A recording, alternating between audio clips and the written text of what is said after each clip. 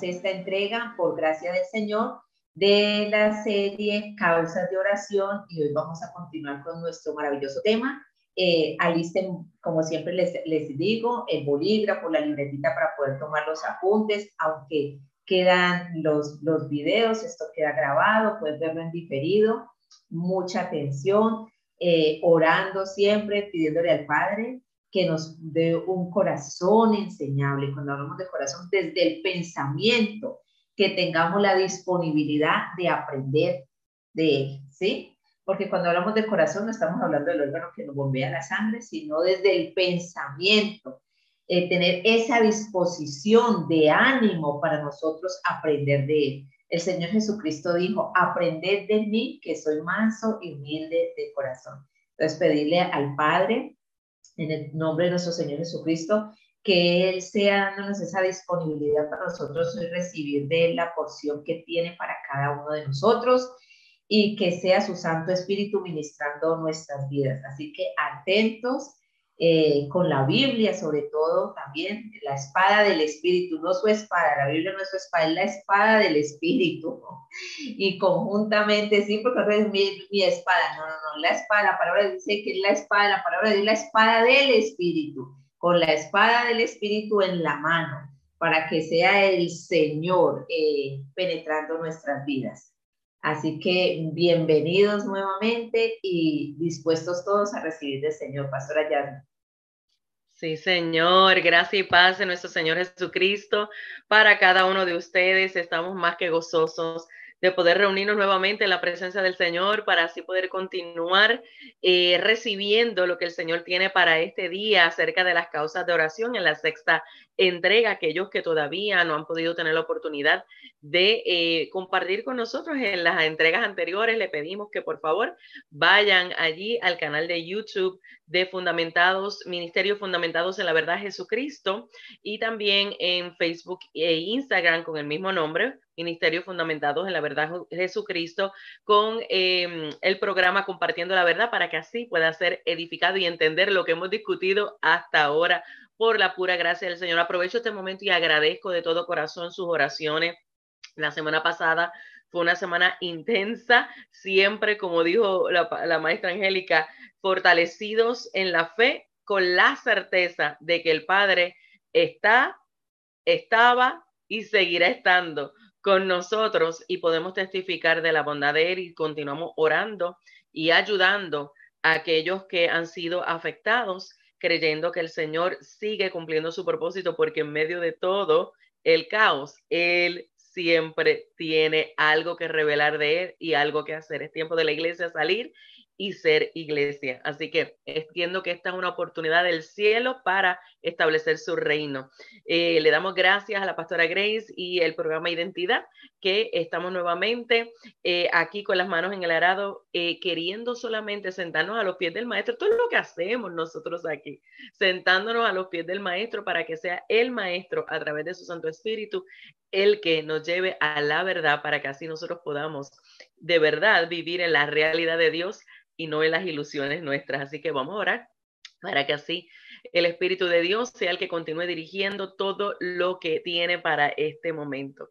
Padre, en el nombre de Jesús, te damos gracias, porque es un privilegio, de verdad que es un privilegio nosotros reconocer que por las causas de oración, que por medio tuyo, Cristo, es que nosotros podemos tener causas de oración, que por medio tuyo, Cristo, es que podemos entrar directamente, confiadamente ante el trono de la gracia, reconociendo que allí hay oportuno socorro, y nosotros creemos, como establece Hebreo, que allí hay, porque siempre en el Padre hay oportunidad de conocer quién es el Padre, hay oportunidad de conocer quién nos ha hecho el Padre, hay oportunidad de ver las áreas que tienen que ser transformadas por medio de la renovación del entendimiento, hay oportunidad de disfrutar de la plenitud recibida por medio de Cristo. Hay oportunidad de disfrutar, de conocer lo que el reino de Dios es y lo que el reino de Dios hace en los hijos y a través de los hijos en la tierra. Y te damos gloria por eso, Señor, porque sabemos que eres tú, Señor, el que nos llevas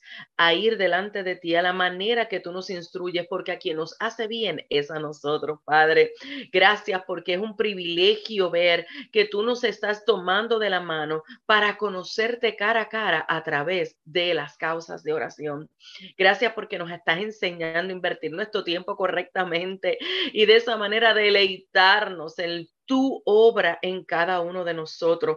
Aquellos, Señor, que todavía no te han reconocido como Señor y Salvador, oramos que este sea el momento en que el Espíritu Santo, dentro del Kairos de nuestro, que desde la eternidad ha sido determinado por ti, sea este el momento donde puedan ser convencidos de pecado, justicia y juicio, para que entonces en arrepentimiento puedan reconocer la necesidad de salvación, perdón de pecados, y entonces comenzar a vivir en Cristo y empezar a ver cómo nos acercamos al Padre a través de la oración. Yo te doy gracias porque tu palabra cumple el propósito por el cual es enviada sin tornar atrás vacía, porque eres tú mismo, Cristo, en medio de ella, en el nombre de Jesús. Y todos decimos amén. Y mire, mi amado, saludamos a todos los nuestros, los suyos, los de todo el mundo. Todos los que están ahí pendientes de todo lo que ha estado aconteciendo. Ya yo quiero escuchar testimonios, lo que puedan escribir en las redes. Vayan escribiendo los testimonios. Hemos estado escuchando muchísimos testimonios que para la gloria del Señor nos gozamos, porque vemos que la obra de Dios sigue vigente en la tierra, en los hijos, y para impactar la tierra. Y de esto se trata. La palabra de Dios hace lo que ella dice que hace, porque es el mismo Cristo en ella. Y eso, no sé ustedes, mis amadas, pero a mí hace que yo quiera salir corriendo de gozo. ¿Por qué? Porque no tenemos que inventarnos nada. El Todopoderoso hace lo que dice que Él hace a través de su poderosa palabra. Y eso a mí me llena de gozo, porque aquí no nos vamos a inventar absolutamente nada. Así que por eso vamos a continuar con las causas de oración. Esto está como para predicar hoy, pero déjame bajarle porque estamos enseñando y hay que aprender los tiempos de Dios. Bueno, aleluya, sí. Vamos a bajarle para seguir la instrucción del Espíritu. Mire, estábamos discutiendo las semanas anteriores acerca, ya entramos a lo que es oración para aquellos que han estado con nosotros en este proceso, y ya habíamos comenzado a discutir cómo sabemos los deseos de Dios. Y si usted no lo sabe, no sabe lo que hemos discutido hasta ahora, por favor, vaya a las intervenciones anteriores para que así usted pueda entender con exactitud lo que se ha estado hablando. Y nada más, abuelo de pájaro, abuelo de poder recordarles dónde nos quedamos la última vez, quiero mencionar que comenzamos estableciendo cómo sabemos los deseos de Dios al reconocer delante de quién hacemos el intercambio, y obviamente es delante de Abba Padre, y describimos lo que era Abba Padre, nuestro autor, iniciador, recurso, fuente, sustento, preservador, gobernador. No, tremendo. Vaya a la clase anterior. Luego estuvimos discutiendo que también conocemos lo que los deseos del Padre, los deseos de Dios, al conocerle nuestro tiempo de intimidad. ¿Ok? Y ahora vamos a entrar a la tercera manera en que sabemos los deseos de Dios. Esto yéndonos, ¿verdad? En Mateo capítulo 6, versos 9 al 10, quiero recordarles, Mateo capítulo 6, versos 9 al 10, es el que estamos utilizando para poder entonces explicar esta parte de cómo saber los deseos de Dios. Y lo estoy compartiendo en las redes, pero aquellos que estén en la radio lo pueden buscar, ¿verdad? Y así poder saber qué es lo que estamos discutiendo en Mateo 6. Y así dice la palabra del Señor en Mateo 6, versos 9 al 10 específicamente. Vosotros pues oraréis así: Padre nuestro que estás en los cielos, santificado sea tu nombre. Venga tu reino, hágase tu voluntad como en el cielo, así también en la tierra. Y ya explicamos el verso 9 y ya vamos a entrar al verso 10 con la tercera razón de cómo sabemos los deseos de Dios. Y la tercera razón es al escucharle con intención de obedecer desde la fe emuná, fe en él y no en lo que queremos. Así sabemos sus deseos. Esa es la tercera parte. Al escuchar los deseos de Él, Es posible escucharle. Si estamos atentos, es posible escucharle. Al escuchar los deseos de Él, al escuchar con la intención de obedecer, con la intención de obedecer desde la fe emuná, fe en Él y no en lo que queremos. Mire, escudriñar la escritura con la guianza del Espíritu Santo, con la intención de entender la instrucción, no de yo buscar algo que respalde como yo me siento, no, de yo escudriñar la escritura con la intención de entender la instrucción de Abba Padre, entendiendo la seriedad que esto requiere. Y nosotros tenemos una serie que hicimos con el hermano Willy Ruiz, donde hablamos de cómo escudriñar la escritura de manera responsable. Y si usted no sabe cómo hacer eso, vaya a las redes del hermano del programa de Willy Ruiz y luego vamos a ver si luego lo compartimos en nuestras redes para que usted pueda ver, porque obviamente ahora no tenemos el tiempo de entrar en todo, ¿verdad? De cómo escudriñar la escritura, pero esto es importante porque como me recuerdo en la última intervención, la pastora Grace hizo una salvedad muy importante y es que no vamos a la escritura a buscar cualquier verso para yo disque orar de acuerdo a cualquier verso que yo quiera. No, no, no. En la dirección del Espíritu Santo tenemos que escudriñar. ¿Para qué? Para entonces yo poder experimentar lo que establece la escritura acerca de la fe. ¿Y qué dice? La fe viene por el oír, pero no es oír cualquier cosa, porque que muchas veces tenemos fe en muchas cosas menos en la palabra de Dios.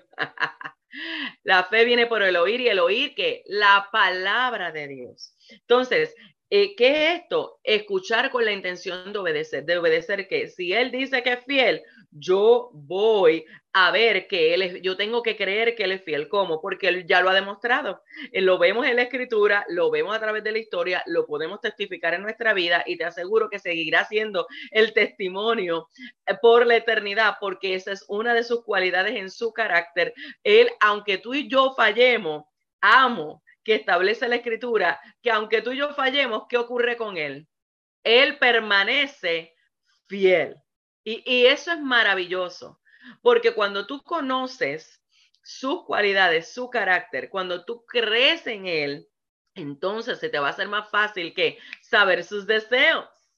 ¿Por qué? Él no te dice que aunque tú falles, Él permanece fiel para que tú falles a propósito. Come on, vamos a ser reales, porque hay gente que se agarra de esas cosas para, ay, Dios lo que mira es el corazón, como si Dios mira el corazón quiere decir es licencia para pecar. En lo absoluto, para nada. Eso no tiene nada que ver. Pastora Grace, explica un poquito acerca de la fe emuná para que los hermanos entiendan, ya que eso puede ser, ¿verdad?, algo de duda a aquel que no sepa. Amén, amén. Estamos diciendo que vamos a orar desde la fe emuná. La fe emuná es la palabra fe, pero en el griego, en el hebreo, como se hablaba en el Antiguo Testamento, tú puedes ver sobre la fe emuná cuando estamos viendo a Abraham, cómo su fe fue honrada por el Señor, cómo Dios premió su fe, cómo él creyó a Dios y le fue contado por justicia. Esa es la fe emuná de que nosotros estamos hablando. ¿Qué es la fe emuná? Para que es bien, déjeme hacer como un mini resumen de 2 o 3 minutos de la fe emuná. La fe emuná establece que el soberano Dios, que Dios sabe lo que hace, Él es soberano y que nosotros no cuestionamos sus designios, sino que nosotros aceptamos que la voluntad de Dios es buena. Cuando nosotros tenemos esa fe emuná, nosotros estamos creyendo que la voluntad de Dios es buena, que la voluntad de Dios es agradable, que la voluntad de Dios es perfecta. Esa fe emuná es una fe que nos dice que si nosotros no tenemos algo, no lo necesitamos. Que no necesitamos volvernos locos porque queremos esto, porque queremos aquello, porque queremos lo otro, no. La fe emuná te dice, mira, si tú no lo tienes, es ¿por qué? Porque tú no lo necesitas.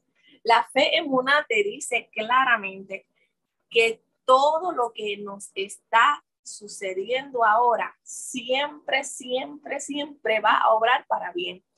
Todo Amén. Obra para bien a los que aman a Dios. Esto es a los que conforme a su propósito han sido llamados. So, cuando tú oras desde esa fe, tú no oras con desesperación. Tú no oras, Dios mío, es que yo necesito que tú me des ese carro, que tú me des esa casa, Señor. Y tú no oras así como que con un despliegue emocional, no. Cuando tú oras desde la fe en una, tú oras con conciencia. Señor, tú estás permitiendo que yo atraviese esto, va a obrar para bien. Dame la fortaleza para que yo me mantenga creyendo. Correcto. Y tú te mantienes emocionalmente estable. Y permíteme hacer un paréntesis, Jasmine, porque hace 2 días atrás, en un momento de mucho dolor, yo le dije al Señor, Señor, ¿sabes qué? No me sane todavía. No me sanes todavía porque es que yo no he aprendido a gozarme. Señor, no me sanes todavía porque yo todavía cojo pique con esta enfermedad. No me, hasta que tú no veas. ¿Está escuchando bien eso? Escuche. Sigue, pastora.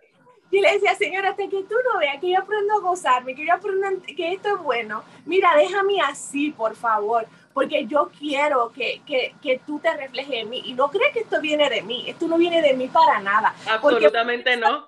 Yo soy un crybaby. A mí no me gusta pasar por dolor.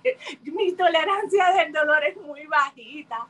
Y yo soy una persona muy emocional. Yo puedo hacer un drama por todo, por si acaso y por nada. Pero en medio de ese dolor, eso era lo que yo entiendo, que el mismo Espíritu de Dios me llevaba a orar. Porque como Él sabe que esa es la área que está trabajando en mi vida, exacto, pues Él me llevaba a orar de acuerdo a su voluntad. ¿Qué era? Mantente esperando ahí. La fe en una, otro de los pilares, eso es lo que dice, que todo va a obrar para bien, sin importar el desenlace de cualquier circunstancia. Amén. Exacto. Y lo último que hace la fe en una es que la fe en una te lleva a tener gratitud ante todo. Una gratitud al Señor, una gratitud a lo que Él permite, una gratitud a lo que Él te da. Esa fe te lleva a orar no obstinadamente. Esa fe te lleva a orar no con usura. Esa fe te lleva a orar no queriendo reclamar lo que no te pertenece, sino que te lleva a orar con esa gratitud de Señor, gracias. Gracias porque como dijo Jesús en cierta canción, no sé si fue cuando se resucitó a Lázaro, que dijo, gracias Padre porque yo sé que tú siempre me oyes. Sí, correcto. Así mismo le dijo. Sí. Discúlpame, cuando fue a alimentar a los 5,000, le dijo, gracias Padre porque tú siempre me oyes, correcto. Entonces es esa fe que te lleva a tener el corazón en gratitud, que nosotros vamos y oramos porque el Señor nos envía a orar y dice que oremos y nos enseña cómo hacerlo, pero nosotros cuando oramos de acuerdo a esa fe que está estableciendo la pastora Jasmine en este principio, nosotros lo hacemos con el corazón correcto. No es un corazón demandante y no es un corazón conforme con lo que Dios ha provisto, sino que oramos sabiendo que nuestro papá es el dueño de todas las cosas y nosotros podemos acercarnos confiadamente ante su trono. Exactamente. O sea que tampoco oramos egoístamente. No, Dios mío. Ni con duda. Exacto. No hacemos oraciones egoístas. No hacemos oraciones, ay Angelica, si puedes buscar ese versículo. No hacemos oraciones egoístas, sino que hacemos oraciones en agradecimiento. Señor, gracias, porque este es el tiempo que tú me permitiste. Mira, pastora Jasmine, cuando pasó el huracán, yo decía, Señor, gracias porque nos cuidaste. Y a pesar de que hay muchos de nuestros hermanos que están en dolor y que están quebrando y que han perdido tantas cosas, son cosas materiales. Y yo decía, Señor, ahora en agradecimiento a ti, ¿qué podemos hacer? Ayudarlos a ellos. Si el Señor permitió que eso tocara esa área de nuestra, ¿verdad? De nuestra Florida, estado. de nuestro estado, Pues entonces ahora nosotros en agradecimiento a Dios, ¿qué nos toca hacer nosotros? Ir y ayudarlos a ellos. Exacto. Pero son oraciones que se desarrollan en agradecimiento. No son oraciones que se desarrollan en reclamo. No son oraciones que se desarrollan en egoísmo. Como dijo la pastora Jasmine, por ejemplo, si yo veo que la maestra Angelica tiene un apartamento hermoso, yo no voy a estar, Señor, yo reclamo el apartamento de Angelica. Señor, yo creo por fe que ese apartamento es mío. Y yo voy a ir a pisar, y yo empiezo a reclamar y a caminar por él, Señor, porque tu palabra dice que todo lo que pisara la planta de nuestro pie será nuestro. Y yo empiezo a hacer rituales del Antiguo Testamento. Vamos a echar sal, vamos a echar aceite, vamos a echar vinagre, vamos a echar aquí, vamos a echar allá. Y yo hago todo un ritual para yo reclamar que el apartamento de Angelica es mío. No, la fe emuná, cuando uno ora en base a esa fe, uno ora en gratitud, reconociendo la soberanía de Dios y reconociendo que si Dios lo permite, es porque es bueno. Ese es el resumen. Así es. Sí, eso es una sola clase para nosotros poder saber lo que es la fe emuná. Pero mire, mi hermano, en palabras bien sencillas, y gracias, Pastora Grace, porque de verdad que es importante que entendamos esto. Por eso es que se estableció, no es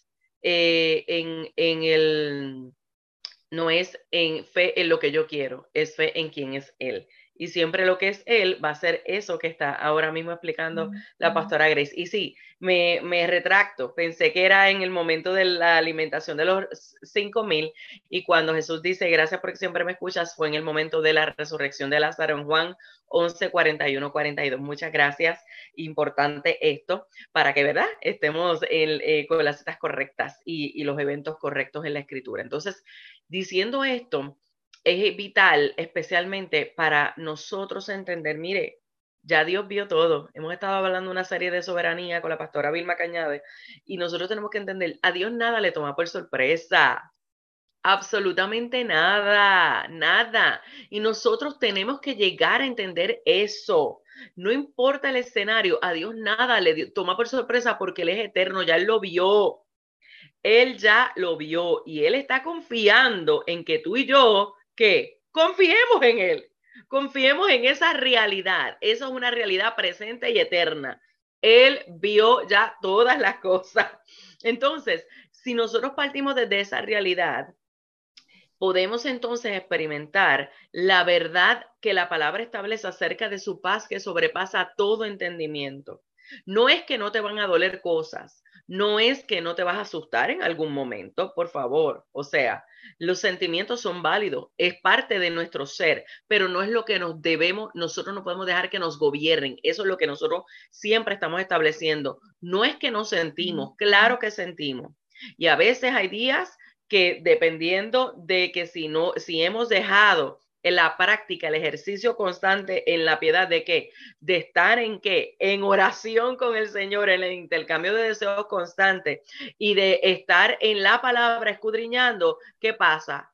No va a haber fe, no va a haber la fe correcta, no va a haber la fe emuná. ¿Y qué va a ocurrir? Que entonces vamos a permitir que las emociones que hagan nos dominen, y entonces vamos a ir a inquirir de manera incorrecta. Por ejemplo, vamos a inquirir desde la desesperación.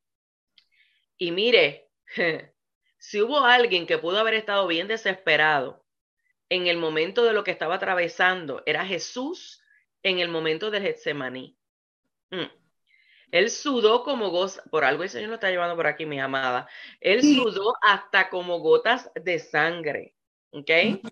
Algunos dicen que literal fueron gotas de sangre por la intensidad de todo lo que él padeció emocionalmente en ese momento. Pero como hombre, ¿sabe qué ocurrió? No se dejó dominar por sus emociones. Él experimentó todo, nos lo dejó ver. ¿Por qué? Porque Él nos entiende. No tenemos un sumo sacerdote que no se pueda compadecer de nosotros, establece Hebreo. Gloria a Dios por eso. Pero, ¿qué nos está diciendo? Cuando soy vulnerable delante del Padre y le dejo saber todo lo que yo estoy experimentando, no es para yo decirle, parece que tú no estás. En ningún momento Jesús le dijo al Padre, ¿dónde tú estás en el momento del Getsemaní? En el único momento que dijo que parece que le habías desamparado es en la cruz, y eso tiene una razón de ser. No tiene nada que ver con esto, ¿ok? Importante que nosotros lo entendamos. Jesús nos demuestra, ¿sabes qué, Padre? Mira lo que estoy experimentando. Estoy sintiendo esto al punto que mira las gotas como me bajan. Exacto, gracias. Se llama, el término de lo que vivió Jesús es hematohidrosis, también conocida como hematodrosis, hemidrosis, oh my God, y hematidrosis. Es una afección en la cual los vasos sanguíneos capilares que alimentan las glándulas sudoríparas se rompen, provocando que exuden sangre, y ocurre en condiciones de estrés físico o emoción extremo. Y obvio que lo que Jesús estaba experimentando, ¿qué era? ¿Qué era? Algo extremo. ¿Por qué? Porque por primera vez, y me estoy adelantando, esto va para la prédica del domingo. Por primera vez él experimentó ver a Dios, que Dios iba a tener que hacer algo que él nunca había vivido. Algo que yo le digo a Angelica, que tú y yo todavía no hemos llegado a ese nivel. Y se está adelantando al próximo programa, en los días de su carne. Sí, en los días de su carne. En los días de su carne, así se va a llamar, si el Señor no lo permite. Correcto. ¿Y qué es? De él no saber lo que es estar fuera de la comunión con el Padre. Jesús no sabía eso. Si hay una cosa que yo puedo decir que Jesús no sabía, era estar fuera de la comunión con el Padre. Y tú y yo tenemos que llegar a ese punto de sufrir por no estar en la comunión con el Padre. De sufrir por no ir a ver lo que Él quiere producir en nosotros, en la fe emuná, para que entonces usemos el tiempo de intercambio de deseos de manera correcta.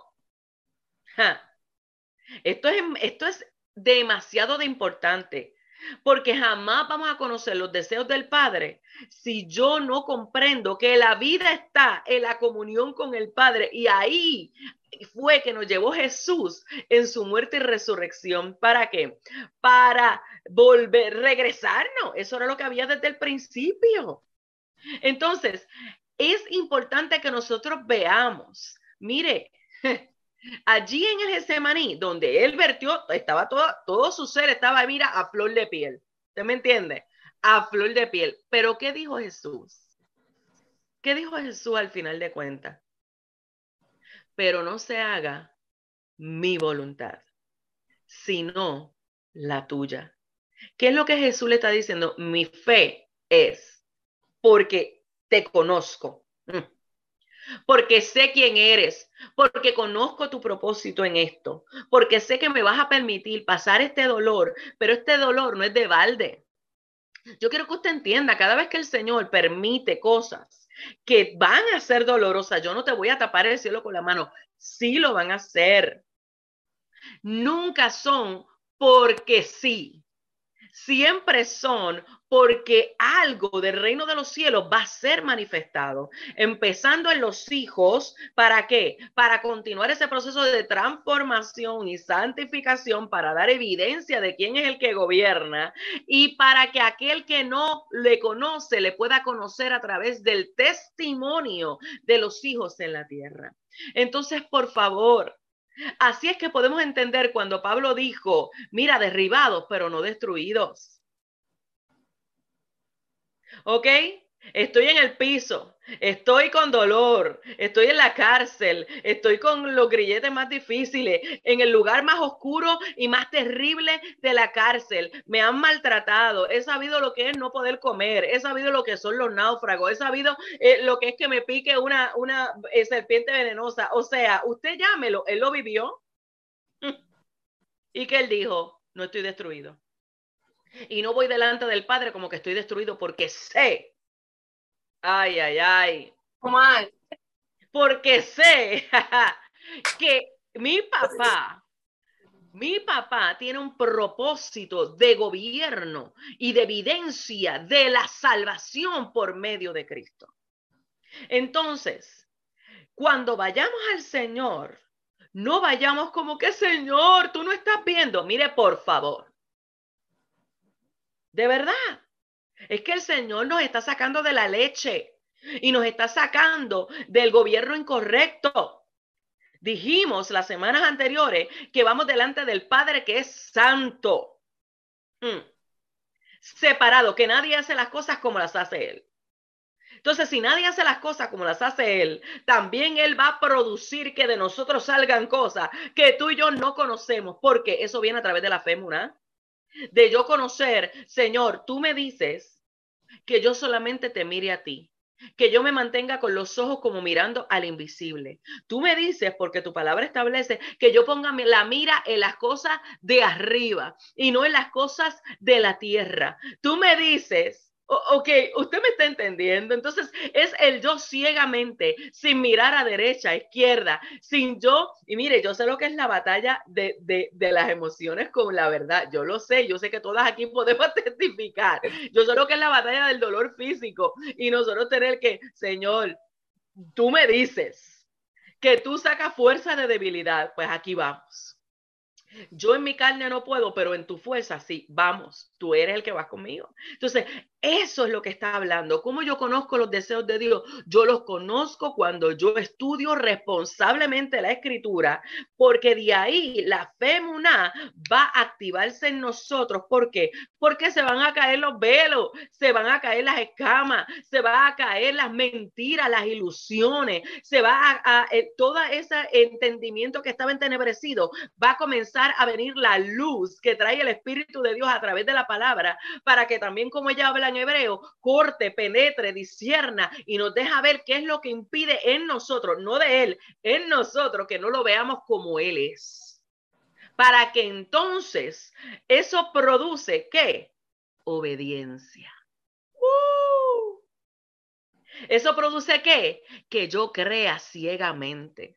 ¿Eso produce qué? Que yo esté firme y que cuando yo vaya a ese tiempo de intercambio de deseos y de oración, en vez de yo estar allí como que, Señor, pobrecita de mí, no, Señor, ya tú lo viste. Yo te doy tantas gracias porque tú lo viste. Y si tú lo estás permitiendo, exactamente porque me estás perfeccionando en ti y porque tú quieres mostrar a través de esto, gracias por el privilegio. Por eso Cristo decía, mira, eres bienaventurado cuando pasan cosas que son por la causa de Cristo. Ahora, cuando es por la causa de mi carne, amárrate los cinturones, amárrense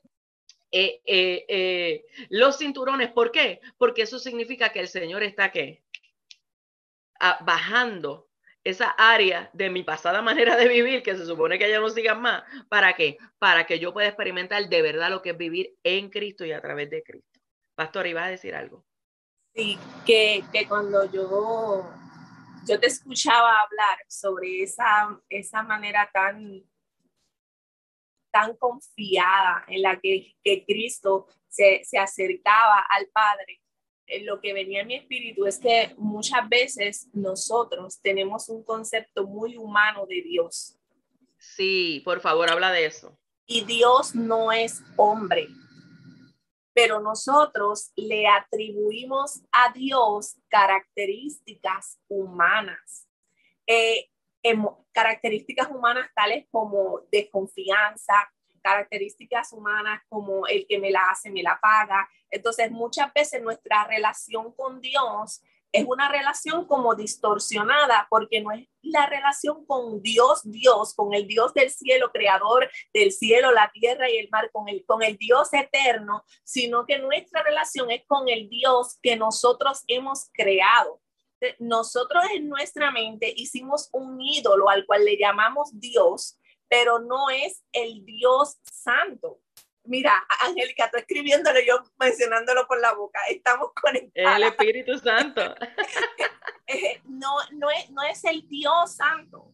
No es el Dios omnipotente, no es el Dios todopoderoso, no es el Dios omnisapiente, no es este Dios. Es un Dios que nosotros nos fabricamos. Y como nosotros tenemos un concepto humano de Dios, creemos que Dios va a reaccionar como reaccionamos nosotros. Por ejemplo, en una relación humana de personas que todavía el fruto del Espíritu no se manifiesta en ellos. Vamos a poner que si Jasmine y yo tenemos una relación que no es saludable, si yo le hago algo malo a Jasmine, Jasmine se va a vengar de mí.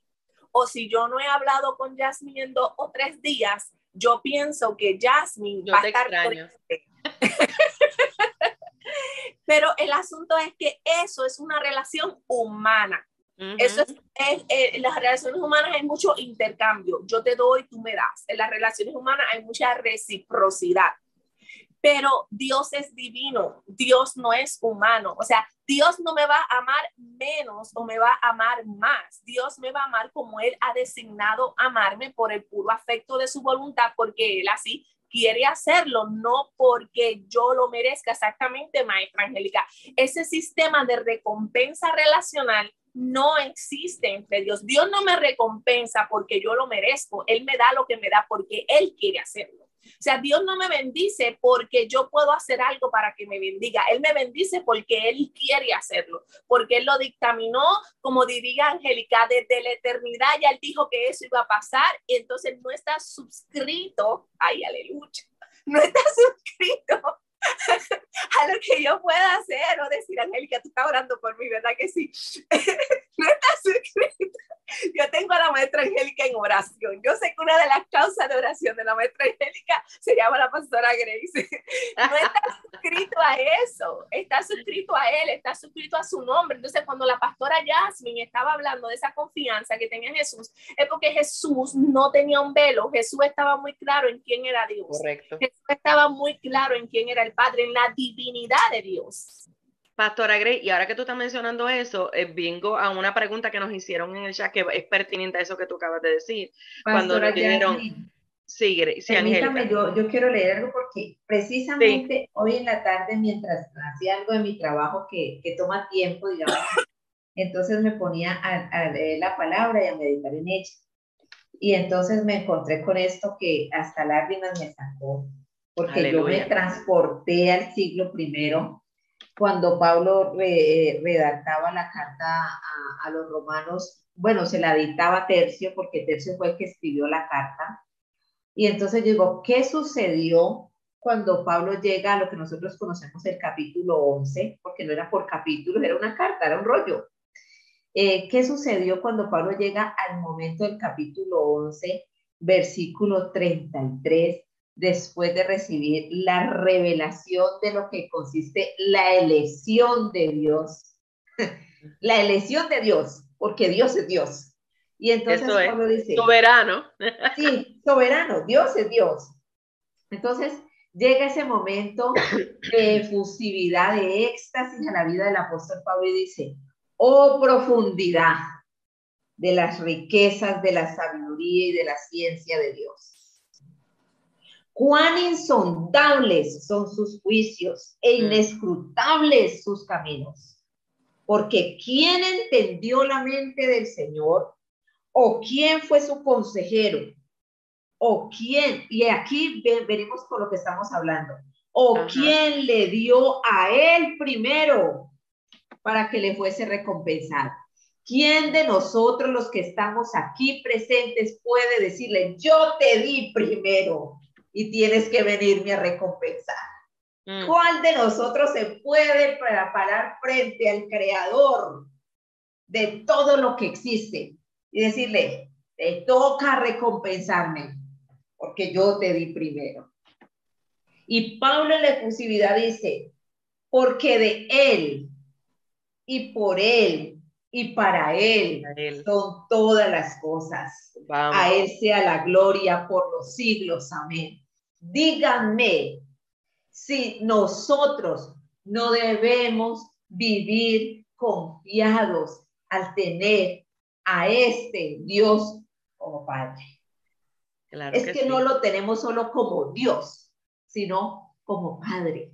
Entonces, Mi confianza está en que Él me amó a mí primero.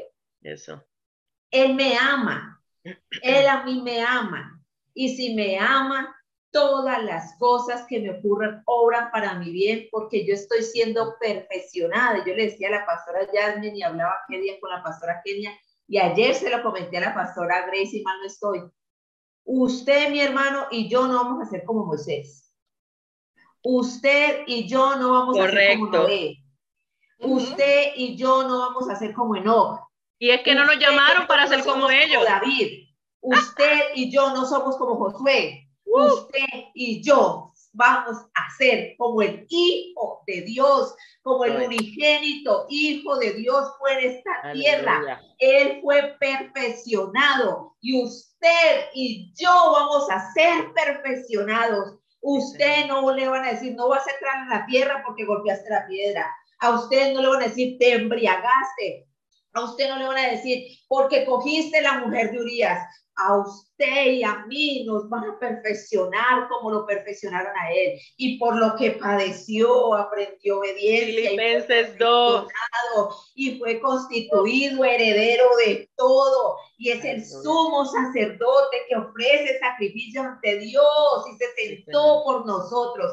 Nosotros vamos a ser como Cristo, porque ninguno de los grandes hombres de la antigüedad tuvo el estatus que él tuvo, hijo de Dios. Y usted y yo tenemos ese estatus, hijo de Dios. Por tanto, hermanos, esté confiado, seguro en su momento de oración. Padre, me duele el alma, pero me gozo, porque sé que esto obra para mi bien. Porque yo ya sé que fui perfeccionado en Cristo y que en Él estoy sentado en lugares celestiales. Yo sé que no lo entiendo, Señor. Mi mente finita, lógicamente, no lo entiendo. Pero mi espíritu está confiado en ti, porque yo sé que tú eres Dios. Eso. Y que juraste por ti mismo. Es que cuando miramos el libro de los Hebreos y habla de la promesa a Abraham, de usted resultado de esa promesa y yo soy resultado de esa promesa. Sí, Señor. Dice que no teniendo Dios por quién va a jurar, juró por él mismo. ¿Sí entendemos esto? Él juró por él mismo. Y Dios no es hombre para que mienta, ni hijo de hombre para que se arrepiente. Él dijo, y no hará. Ya la obra, dice la palabra, el que empezó en vosotros, en nosotros, la buena obra, Señor, la perfeccionará hasta el día de Jesucristo. Quizás la perfeccione, de pronto le hace el favor y se la perfecciona, no, la perfeccionará. Entonces usted y yo solo debemos vivir confiados en quién es Dios. Ya. Eso es. Mira, por eso la interrumpí, pastora. No, tranquila. Esto, antes de empezar en Romanos, yo lloraba, yo decía, pero, ¿cómo? No es para menos. O sea, ¿quién le dio a Dios primero para que venga a decirle, recompénsame a mí? Es que es la sabiduría y la ciencia. Son sus caminos y sus juicios los que están con nosotros. Su sabiduría, su ciencia, sus caminos y su juicio es el que está con nosotros. Así es. Y todo es para Él, para su gloria. Nosotros fuimos constituidos sus hijos para su gloria. Por tanto, Él no se va a equivocar y va a decir, ¿qué tal que este no sea para mi gloria? No, Él ya está convencido y seguro y ya lo hizo. La confianza tiene que estar depositada de nosotros en Él. Continúe, pastora. Y eso es la fe emuná. Todo eso tiene que ver con la fe emuná. Y solo eso es producido por la palabra en el poder del Espíritu Santo. Y todo eso que está establecido en Romanos capítulo 3, que se estuvo hablando ahora, capítulo 11, versos 33 al 36, también me recuerda con Job. En el momento en que Dios confrontó a Job, exactamente eso. Cuando Job le dice, y dime tú, ¿es de sabios contender conmigo? Estoy parafraseando el texto, como en Job 34 por ahí, vaya ahí y vaya listo para que usted vea cómo Dios le está diciendo, yo sé lo que estoy haciendo en palabras sencillas. Yo no tengo que pedirle permiso a nadie. ¿Puedes confiar tú en lo que yo estoy haciendo? porque lo que estoy haciendo es para atraerte, no es para alejarte. Y ahí es donde tú y yo tenemos que llegar. Y por eso es que estamos en este momento hablando de la importancia de conocer los deseos de Dios en medio de la oración. ¿Y cómo hacerlo? A través del escudriñar la escritura. Es imposible que eso se pueda conocer si no vamos a ella en la dirección del Espíritu Santo. Es importante que esto lo entendamos. Si no, no vamos a poder confiar en él, como lo hizo Jesús. Ahorita preguntaron, ¿y Jesús de verdad eso era lo único que no sabía? Estar fuera de la comunión del Padre. Mira, desde niño, ¿qué fue lo? Ahora es que me vino, mis amores. ¿Saben qué? Una de las preguntas que tanto la gente se hace, ¿por qué Jesús de niño? ¿Por qué ese momento que parece aislado de la vida de Jesús de niño en el templo? Eso tiene, mire, eso pica y se extiende, y después hablaremos de eso en nuestras próximas intervenciones, pero por lo menos sí quiero tocar desde niño que el Espíritu de Dios ya estaba trabajando con Jesús. Conocer la palabra. ¿Por qué? Porque a través de ella conocía a su papá, reconocía todas esas cosas que hablaban acerca de quién, de él mismo. Entonces, esto es importante porque a través de eso es que él pudo desarrollar esa comunión con el Padre desde temprano. Y mira, increíblemente, ya tenemos que despedir el programa Identidad y no hemos pasado ni el primer punto. Pero es que el Espíritu Santo así hace, Pastora Grace. Gloria al Señor. Bueno, a lo mejor se pueden seguir conectando porque las próximas 2 semanas yo voy a estar en un viaje, pero las pastoras si siguen en el mismo tema, pues se puede hablar con el presidente de Radio Apocalipsis a ver si quiere seguir transmitiendo la secuencia, porque esto está buenísimo. Aleluya. Está excelente. Queremos decir, ¿verdad? Hoy ha llamado mucha gente para la gloria del Señor, mucha gente en necesidad. Han entrado 1,219 llamadas en esta hora. Y hay 159 peticiones de las personas que oprimen, como que se quieren reconciliar.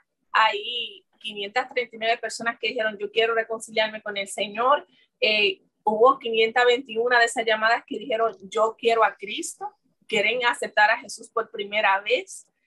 Hoy se conectaron 69 países, 34 estados aquí de la Unión Americana, 29 pueblos de la isla de Puerto Rico. Y sí está llegando la luz, gloria a Dios. La última vez Puerto Rico no se pudo conectar porque estaba sin luz. Sí. Y hoy en la radio se conectaron 1,212,763 personas y en la televisión 1,723,998 personas. Así que la gloria y la honra del Señor, yo quisiera que oráramos por esas personas, como siempre digo. A mí me motiva mucho el poder hablarle a las vidas de Jesús. Y si hoy fue el día que el Señor escogió para que tú pudieras venir a reír y comenzar a disfrutar la vida abundante en Cristo. Yes. Gloria a Dios. Ahora, esto es solamente el comienzo. Hoy tú dices, yo me quiero reconciliar o yo quiero aceptar a Jesús, pero eso no se queda ahí. Ese es como que ese primer pasito que tú das. Ahora, ¿qué tú necesitas hacer? Mira, háblale al Señor. Yo no te voy a decir, repite conmigo. No, ahí donde tú estás, tú le hablas al Señor y tú vas a decirle que te ayude a servirle, que te ayude a amarlo, que tú puedas confesar por tu boca que Él es el Señor y que comiences a vivir como que Él verdaderamente es tu Señor. ¿Cómo lo vas a lograr? Por la palabra. Entra en el libro de Mateo, Marcos, Lucas y Juan y comienza a ver quién era Jesús, cómo actuaba Jesús, qué hacía Jesús, y ahí tú vas a poder aprender cómo ser un cristiano, o sea, cómo parecerte a Jesús, cómo parecerte a Jesucristo. Eso es lo más importante, porque de nada sirve que tú en un programa digas, yo quiero o yo me quiero reconciliar y que tu vida siga igual. No, ahora tú vas a decirle, Espíritu Santo, acuérdate que estamos con las causas de oración, Espíritu Santo, tú me vas a redarguir, tú me vas a enseñar, tú me vas a mostrar lo que tú quieres y yo voy a aprender a vivir la vida de hijo. Pastora Jasmine, si usted pudiera hacer una oración. Claro que sí, Padre, en el nombre de Jesús te damos gracias. Gracias por cada vida, Señor, que tu palabra está trabajando en ellos, Señor, y que eres tú el que produces el querer como el hacer por tu buena voluntad para experimentarte a ti, para conocerte a ti. Mira aquellos, Señor, que hoy han reconocido su necesidad de arrepentirse y de reconocer al Señor Jesucristo como Señor y Salvador. Padre, te damos gracias porque establece tu escritura que hay fiesta en los cielos por estas vidas, Señor, que ahora van a aprender a vivir. Te pedimos que tú continúes la buena obra que has comenzado en ellos y seas tú dirigiéndoles a un lugar donde puedan ser discipulados por tu palabra.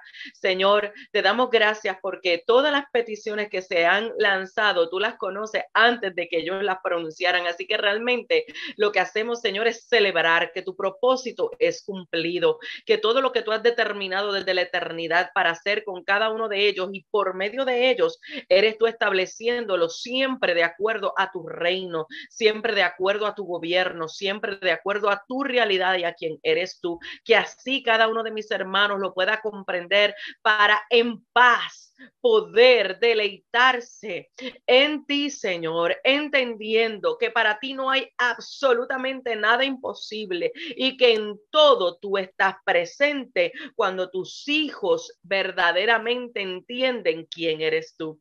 Te doy gracias porque tú siempre haces mucho más abundantemente de lo que te podamos pedir o pensar, porque eres más que poderoso para hacerlo. En el nombre de Jesús. Amén. Qué poderoso lo que el Señor sigue haciendo. Y aquí es donde vemos, mis amados. Aquí no hay que, ¿sabes qué yo amo de Dios? Dios nos está evidenciando. Nosotros no tenemos que estar inventando nada.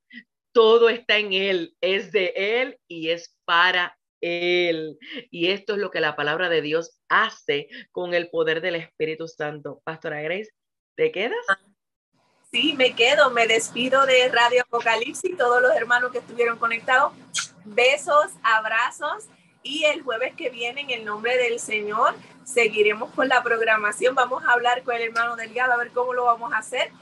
Yo voy a estar en un viaje, pero si se pueden conectar las pastoras, le dejaremos saber. Se les ama, se les quiere muchísimo. Dios les bendiga, pero me voy a quedar con ustedes hoy. Qué bueno, les amamos, Dios les bendiga a aquellos que ahora se desconectan por la radio y seguimos, disculpe, con el programa Compartiendo la Verdad.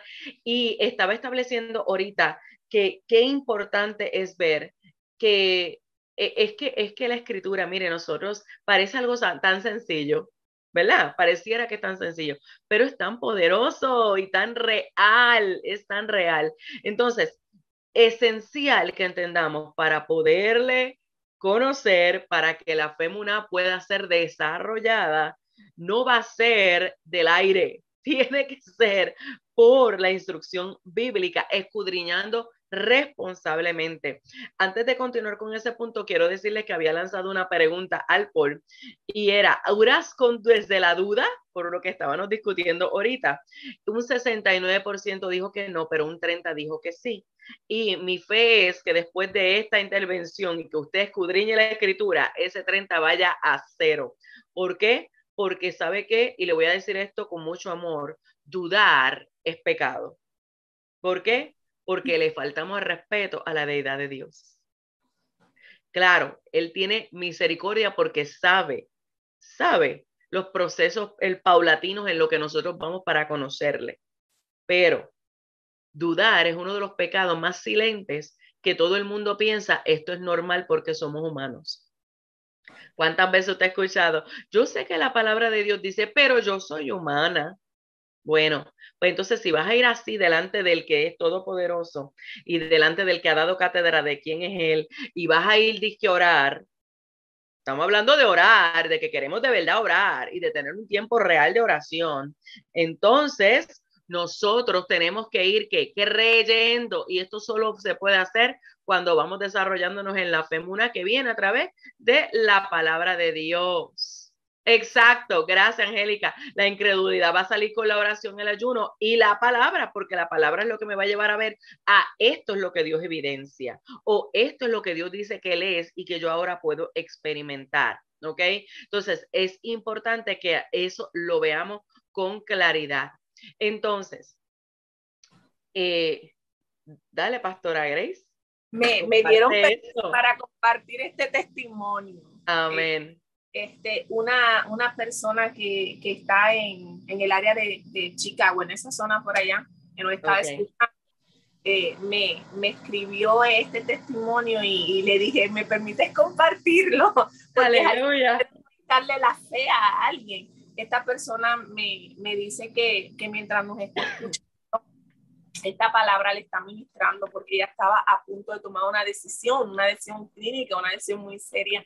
Y ella ahora, al recibir esta palabra, ella entiende, ella puede como desarrollar esa fe emuná de que todo obra para bien a los que aman a Dios, que en medio del dolor, Dios está ahí con ella y su fe fue alimentada, fue fortalecida en Dios. Por eso es que la fe es por el oír y el oír la palabra de Dios. Aquí lo que estamos hablando es la palabra de Dios y esa palabra de Dios alimenta. Yo le he dicho en otras ocasiones, mira, yo sé lo que es poner la Biblia nada y recibir la fortaleza de Dios ahí nada más, porque una vez el Señor me trajo a mi mente que la palabra es medicina a los huesos. Y como la palabra es medicina a los huesos, yo me tomé ese texto muy literal. O sea, yo no sé si es el original, ese hueso de nosotros, no, pero si alguien lo puede buscar. Yo sé que yo recordé que la Biblia dice que ella es medicina a mi hueso, así que yo le di play y yo dije, yo estoy en dolor y tu palabra dice que esto es medicina a mi hueso y que yo tengo que creerlo, así que vamos a untarme la medicina. Y yo me puse la medicina de escuchar la Biblia. Yo no, Doctora Jasmine, tú lo sabes, porque tú también vives esto y Angelica lo sabe también, porque Angelica también lo vive. Y yo te digo, eso fue medicina. Me calmó, me quedé tranquila, el dolor se alivió y verdaderamente fue medicina para mis huesos. Que todavía tenga dolor en los huesos, sí lo tengo, pero en ese momento el Señor me mostró su misericordia a través de la palabra, siendo medicina para mis huesos y trayendo alma. Si está en el original como hueso, se refiere a otra cosa, yo no sé, pero eso fue lo que fue para mí en ese momento. Maestra Angelica. Dice la palabra en Proverbios 3, de una me viene. Sí, a eso 3, voy. Verso 5, dice, fíate, esa es la orden, fíate de Jehová de todo tu corazón. Eso. Y no te apoyes en tu propia prudencia. ¿Sí? Fíjate en lo que dice la palabra, porque ¿dónde está Dios? ¿Dónde encontramos a Dios? En la palabra. ¿Sí? Exacto. Y no te apoyes en tu propia prudencia, que es lo que tu mente, tus pensamientos, tu raciocinio genera. ¿Sí? Reconócelo en todos tus caminos. O sea, ponte a meditar en tu vida, en cómo te ha guardado, en cómo te ha protegido, de lo que te ha librado. Reconócelo en todos tus caminos y Él enderezará tus veredas. No seas sabio en tu propia opinión. Teme a Jehová y apártate del mal, porque será medicina a tu cuerpo y refrigerio para tus huesos. Dice Proverbios capítulo 3, versículos 5 al 8. Pero entonces la recomendación es fiarse y temer a Jehová. Esa es la recomendación. Entonces, si yo puedo mirar, Romanos, a mí me encanta la carta de Romanos, como ustedes saben, y si Romanos dice, porque lo invisible de Dios, ¿qué es lo que cita Romanos como lo invisible de Dios? Su eterno poder y deidad. Miren, lo invisible de Dios. ¿Qué es lo invisible de Dios? Su eterno poder y deidad se han hecho presentes en la creación. Entonces, si usted tiene un ápice de duda, hombre, contemple la creación. Para que vea el poder y la deidad de Dios. Esa es la revelación natural que Dios nos regala de quién es Él. Ahí está la revelación natural.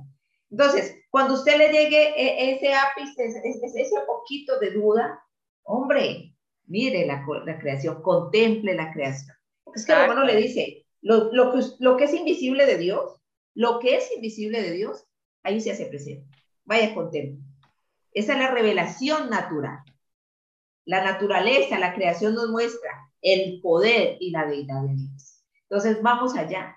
Y yo digo que nosotros, después de contemplar un cielo maravillosamente azul, que ningún pintor puede sacar ese color, unos árboles con ese verde maravilloso tan frondosos y unos frutos maravillosos que traen nutrientes a nuestro cuerpo. Sí, con eso no podemos entender el poder y la deidad de Dios, no sé entonces que no lo haga entender.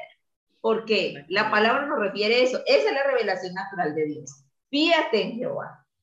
Fíjate de Jehová. Confía en Él. Descansa en Él. Estamos introducidos en su reposo.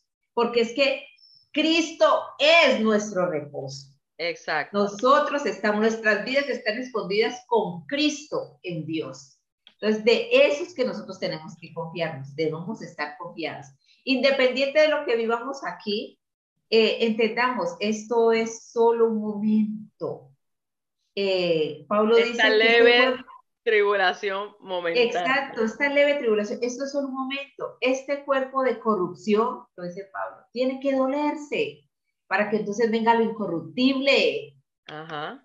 ¿Sí? Entonces, de estas cosas es que nosotros tenemos que confiar de lo que está escrito aquí en la palabra y descansar en el Señor. En eso tenemos que estar, descansar en el Señor. Pastora Jasmine. Esto es tan maravilloso, es que de verdad, ¿cómo no amar la palabra de Dios? ¿Cómo no amar lo que Dios hace a través de su palabra? Es necesario que nosotros comprendamos que jamás vamos a poder orar de la manera correcta si no le conocemos a Él, y le conocemos a Él en medio de la oración, pero también le conocemos a Él en la palabra. Ahí es que se desarrolla la fe muna para entonces nosotros ir de acuerdo a su deseo.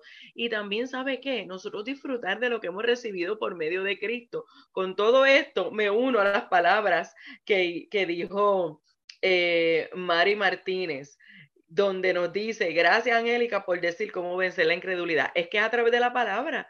Es la palabra la que nos va a llevar a ver la realidad de Dios versus la ilusión nuestra, para entonces poder invertir el tiempo correcto en oración. Por eso hay gente que se frustra y dice, pero es que yo he estado orando, por eso usted me ha escuchado por mucho tiempo y ahora me entiende. Creo que ahora que usted me va a poder entender cuando yo he dicho, si es que hemos estado orando.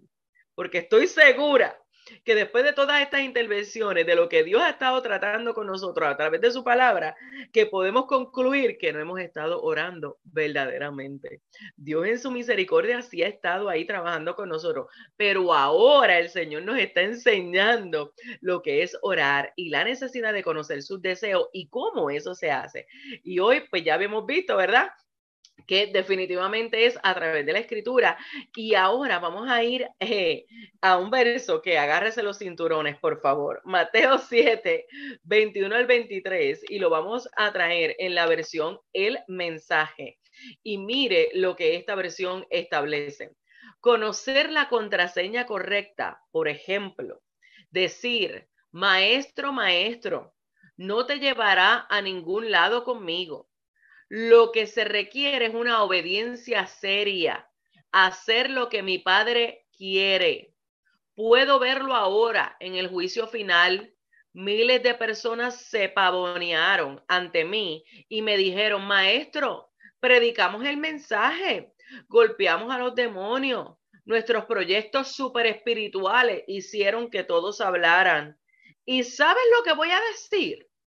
Perdiste el barco. Todo lo que hicieron fue usarme para hacerse importantes. No me impresionas en lo más mínimo. Está fuera de aquí. ¿Por qué estoy trayendo este verso? Con relación al escucharle con la intención de obedecerle. Para que se desarrolle la fe muná, que es fe en él y no lo que queremos. ¿Por qué? Porque ha llegado el momento de dejar de pensar que lo que hacemos impresiona a Dios. Ha llegado el tiempo de nosotros volvernos a Dios verdaderamente y en oración preguntarle, Señor, ¿qué tú quieres? ¿Cuál es tu instrucción? ¿Cuál es tu voluntad? Es lo que Cristo todo el tiempo nos está enseñando. Y como dijo ahorita Angelica, ninguno de nosotros hemos sido llamados para ser ningún otro personaje bíblico. Están ahí, nos relacionamos con ellos, aprendemos de ellos, pero el único que vino a modelarnos quién es el Padre y enseñarnos quién es el Padre para que ahora tú y yo podamos ser imitadores de Él es Jesucristo. Y es a Él a quien yo me tengo que poner mis ojos e imitar.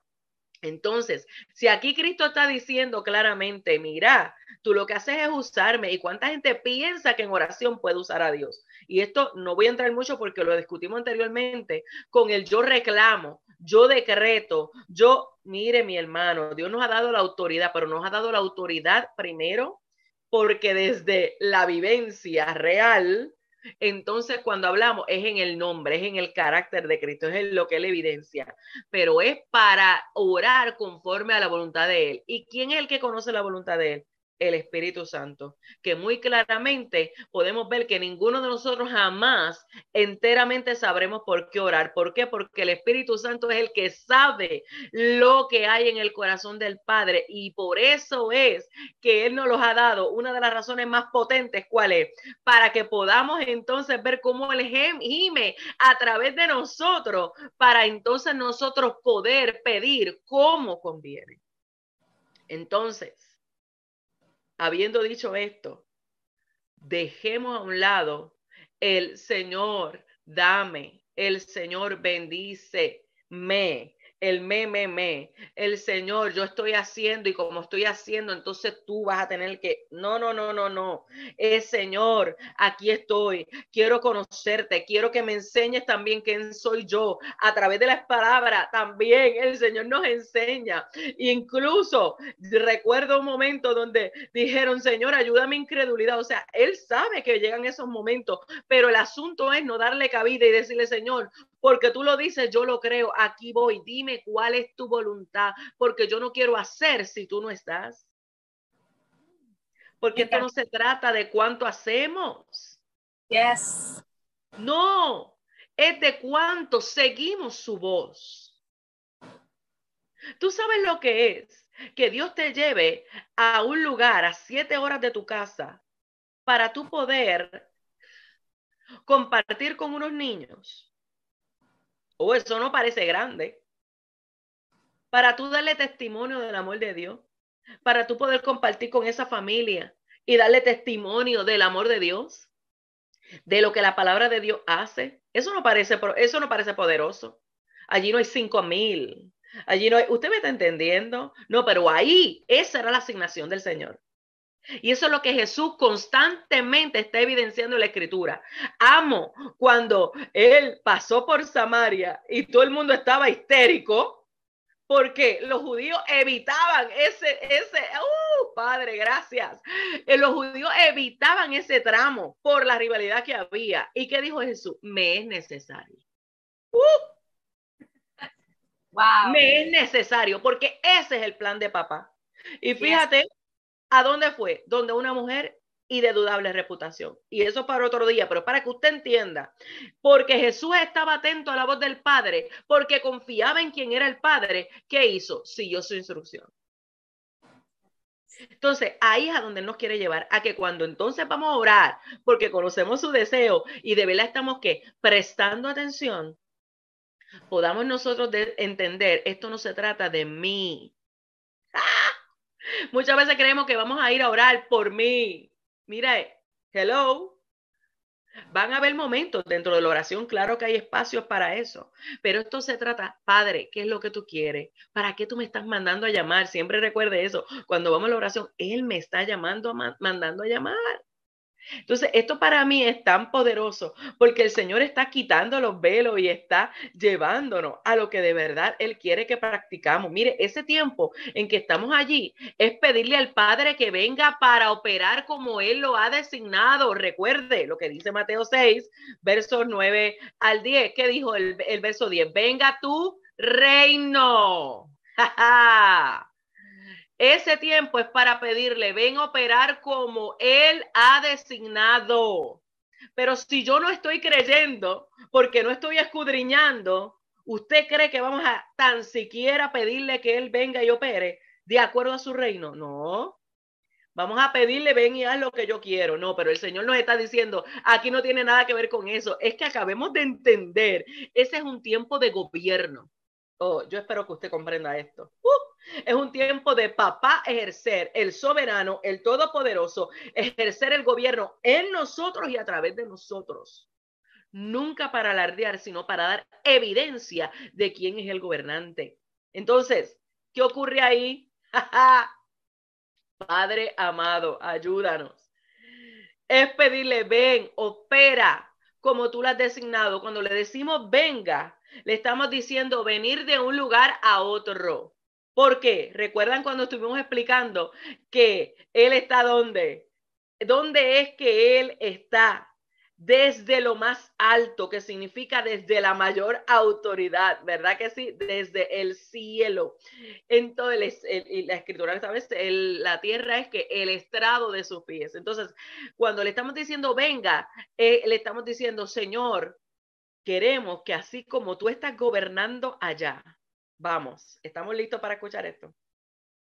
Que como los ángeles que no cuestionan lo que Dios dice, que como la naturaleza no cuestiona lo que Dios dice, queremos, te estamos dando todo el espacio para que tú hagas aquí como lo que tú eres. Es nosotros reconocer de verdad, ahí se dice, reconocer la autoridad del Padre y nuestra necesidad de que Él nos dirija. ahí Sí, se Angelica. dice, queremos experimentar tu soberanía en nosotros. Yes. Queremos, sabemos que eres soberano, Señor, pero cuando decimos, venga tu reino, es porque estamos diciendo, sabemos que eres soberano, Señor, pero queremos experimentar esa soberanía sobre nosotros, Y en nuestra confiamos vida. en ella. Exacto, y que confiamos en ella. Eso es lo que se le está diciendo. Sabemos que eres soberano, porque aquí está el dilema de la iglesia. Todo el que se congrega en una iglesia cristiana, protestante, conoce que Dios es soberano. Si usted le pregunta, ¿usted conoce? Sí, Dios es soberano, que Él es el autor supremo, que todo le va a decir. Pero el problema aquí es cuando nos toca que experimentar la soberanía de Dios. Entonces, mire que no hay una unidad en el criterio de nosotros. Porque decimos, venga tu reino, pero cuando experimentamos directamente la soberanía de Dios, hacemos repulsa a ella. Inmediatamente reaccionamos. Repite eso, Angelica, ¿qué hacemos? Repulsa a la soberanía de Dios, ¿sí? Entonces, cuando usted dice, venga tu reino, le está diciendo, quiero experimentar que eres soberano, pero quiero y necesito experimentar esa soberanía directamente en mi vida. Eso es lo que le estamos diciendo. Y acuérdense que Él es el soberano, de Él sale la ley, Él mismo la ejecuta, Él mismo legisló y Él mismo administra justicia. Eso hace Él en su vida. Él le da la ley a usted, le dice cómo se debe ejecutar y Él mismo es el que le administra la justicia. Eso es la soberanía de Dios, ¿sí? Entonces, para que vamos entendiendo para qué es la oración, cuál es la causa principal. Si nosotros miramos al Padre Nuestro, dice, la causa, Padre Nuestro que estás en los cielos, santificado sea tu nombre, venga tu reino. ¿Cuál es la primera causa de oración? Que usted como hijo de Dios y yo como hijo de Dios experimentemos directamente la soberanía de Dios, que conozcamos en qué consiste esa soberanía, que podamos experimentar que es el gobierno de Dios en la vida de los. Exacto. Eso es lo que estamos diciendo. Y entonces, mire, es solamente un párrafo, venga tu reino. Usted se imagina si nosotros nos tuviéramos que quedar toda la vida terrena ahí, experimentando la soberanía de Dios, diciendo al Padre, wow, hoy me pasó tal cosa y no entiendo por qué. Qué bueno, quisiera saber, Padre. Quisiera saber cuál es la instrucción tuya, como decía la pastora Jasmine. En este caso, ¿cómo me debo mover? O si no me debo mover. Y porque hay una instrucción que dice, estar quietos y ver que yo soy Dios. Sí, me hago entender, o sea, me muevo, no me muevo, Padre. ¿Me quedo quieta o acciono? Y si acciono, ¿cómo debo accionar, Padre? Esto es la soberanía de Dios en la vida del Hijo. De eso consiste venir el reino de Dios a la vida del Hijo de Dios. Continúe, Pastora Jasmine.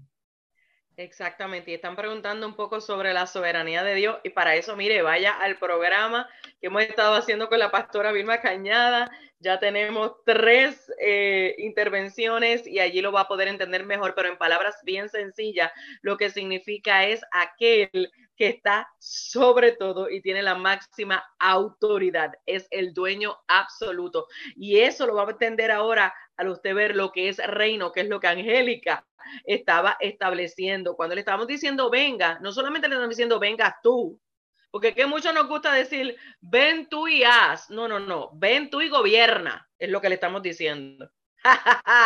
Ven tú y haz conforme a lo que tú sabes que es necesario de acuerdo a quién eres tú.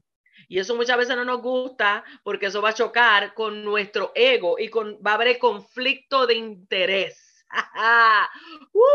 Pero ¿sabe qué? Que el Señor aquí nos está enseñando cómo es que el reino de los cielos opera. Reino significa aquí, cuando dice ahí en Mateo 6:10, venga a tu reino, el reino celestial de Dios denota el orden perfecto y exaltado de las cosas que ya existen en el cielo y al cual los verdaderos cristianos, ¿quiénes? Los verdaderos cristianos son conducidos inmediatamente después de la muerte. Le pedimos su orden y gobierno sobre nosotros. Eso es lo que le estamos diciendo. Cuando tú dices, venga a tu reino, tú le estás diciendo, por favor, yo necesito que tú me gobiernes. Yo necesito que tú me enseñes tu manera. Por eso es el intercambio de deseos, para yo dejar mis maneras a un lado y entonces dejarme regir por las maneras de Él. Porque por el contrario de los gobiernos terrenales, donde hay gobiernos monárquicos y muchas veces hay abuso, lo poderoso del gobierno del reino de los cielos es que Él entonces nos deja ver que la manera suya a mí me conviene, a mí me transforma, a mí me va a hacer experimentar lo que el reino de los cielos es, lo que el poder del Padre hace en nosotros por medio de Cristo. Esto para mí es fascinante, por el contrario de lo que muchos gobiernos monárquicos sufren hoy en la tierra. El gobierno del reino de los cielos, que sí demuestra una máxima autoridad, donde yo no cuestiono su orden, pero aquí no es para que Él me someta, para Él maltratarme, sino todo lo contrario. Aquí es para que yo experimente lo que de verdad es vivir, lo que de verdad es gozo, lo que de verdad es esperanza, lo que de verdad es amor, lo que de verdad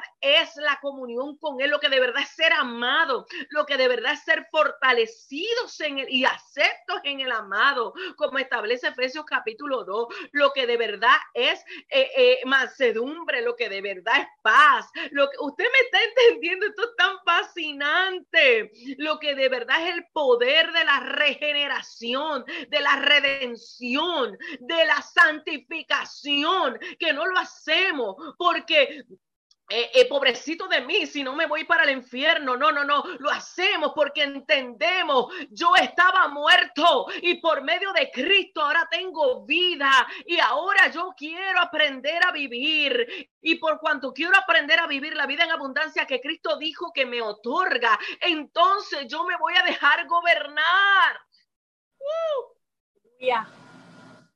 Para que en medio de los momentos duros en mi carne, yo puedo experimentar que el gobierno del reino de los cielos en mí hace que de mi debilidad salga fuerza. Que el gobierno de los reinos de los cielos hace que en medio del dolor yo pueda testificar, me gozo, porque mi sustentador, el Padre soberano, el que hace su voluntad para mi bien, me deja ver que Él no me suelta. Podemos comprender esa necesidad. Entonces, esto no es, Señor, venga a tu reino, porque ahí lo dice. No, Señor, yo necesito que tu reino venga a mí. Yo necesito aprender lo que es sujeción y no sentirme como que estoy obligada, sino que yo me sujeto porque a mí me conviene yo ser la que me deje llevar por tu mano para yo experimentar lo que tu gobierno hace en mí y a través de mí. Es lo que Cristo todo el tiempo evidenció. Siempre es por nuestro bien. Aún los momentos que parece que te están quitando, por algo el Espíritu Santo lo está llevando por aquí. Aún los momentos donde sí te están quitando y tú puedas entender, si te tengo a ti, yo lo tengo todo porque Cristo Jesús es mi plenitud. Porque Él me ha dado lo que yo necesito, porque Él sabe de qué tenemos necesidad. Y si un día me acosté sin comer, no es porque Él no estaba, es porque Él sabe que en medio de eso me está enseñando el contentamiento de yo saber, más que lo que llena mi barriga, mi comida y mi bebida es la voluntad del Padre, como dijo Jesús. Y en realidad, ese momento de necesidad, y hago así porque para el humano eso es necesidad, pero un día, 2 o 3 días, que Él permita algo así, no, yo quiero que usted entienda, no es abandono, es para dejarnos ver, yo soy suficiente en ti a través de ti. Mi gobierno te lleva a poder glorificarme cualquiera sea mi circunstancia. Entonces, por eso es que es importante. Fíjese que aquí Jesús, lo primero que nos manda a pedir es venga a tu reino. No nos manda a pedir otra cosa. Oh my gosh. Usted puede ver esto. Lo primero que Jesús nos manda a nosotros a pedir, después de reconocer delante de quién estamos, recuerda la clase pasada, después de reconocer en dónde Él está, después de reconocer su autoridad, ¿qué Él me dice? Venga a tu reino. Él no está diciendo Espíritu Santo, ven, porque el Espíritu Santo está, que muchas veces hacemos ese error en los cultos y en las adoraciones, y eso es otra cosa, no. El Espíritu Santo está, estamos hablando de su reino. Estamos hablando de su gobierno, de que Él ejerza su voluntad, de que de verdad estemos nosotros en la disposición, porque Él nos ha dado una voluntad que constantemente hay que rendirla delante de Él en la oración, para que entonces experimentemos lo que el reino de los cielos, el gobierno del reino de los cielos hace en nosotros. Mi amado, esto es demasiado de poderoso. Aleluya. Porque esto va a cambiar nuestras perspectivas. Yo espero que ahora usted, mira, honestamente, nuestra intención no es que usted you get excited, no es que usted se emocione, pero es inevitable que usted no quiera ir ahora a acudir al llamado de papá. Señor, aquí estoy, muéstrame quién eres, muéstrame cómo es que es tu reino, muéstrame cómo tu voluntad a mí me conviene, muéstramelo como a Cristo se lo mostraste y como Él lo evidenció. Yo lo quiero experimentar, no quiero hacer más oraciones huecas, lo que yo pensaba que era oración, no, yo quiero ahora ir delante de ti y comerme el rollo. Vamos a dejar a un lado más las redes sociales, vamos a dejar a un lado más, son buenas, pero cuando estamos hablando de esto, mire, nosotros tenemos que ser intransigentes. No, mi tiempo de escudriñar la escritura no lo voy a comprometer, porque solamente ahí, en la dirección del Espíritu Santo, es que voy a conocer los deseos de papá. Es que ahí es que entonces cuando me meta ahí a la recámara secreta donde el Padre me está mandando a llamar, voy a saber los deseos y voy a poder entonces, ¿qué? Fluir. Ahora usted va a entender por qué hay mucha gente que dice, yo oro y no me pasa del techo. No pasa nada. ¿Por qué? Porque no estábamos orando. Esto es lo que Jesús nos enseña que es necesario que nosotros experimentemos en medio de la oración. Es necesario que nos sujetemos a la voluntad de Dios. Y voluntad significa elección. ¿A quién estás eligiendo tú cuando estás orando? Es pedirle al Padre que de la manera que opera en su elección, en su lugar de autoridad, lo haga también en la tierra, lo haga también en mi vida, lo haga en el lugar en donde vivimos, lo haga que funcione en todo espacio y en todo tiempo. Que Dios use la tierra para mejor prepararnos para la eternidad. Es que tú le puedas decir, Señor, gobierna mi vida, para que así el que está a mi alrededor pueda ver lo que el gobierno de los cielos es. Para que mi comunidad sea impactada, para que mi familia sea impactada, para que mi trabajo sea impactado, para que donde quiera.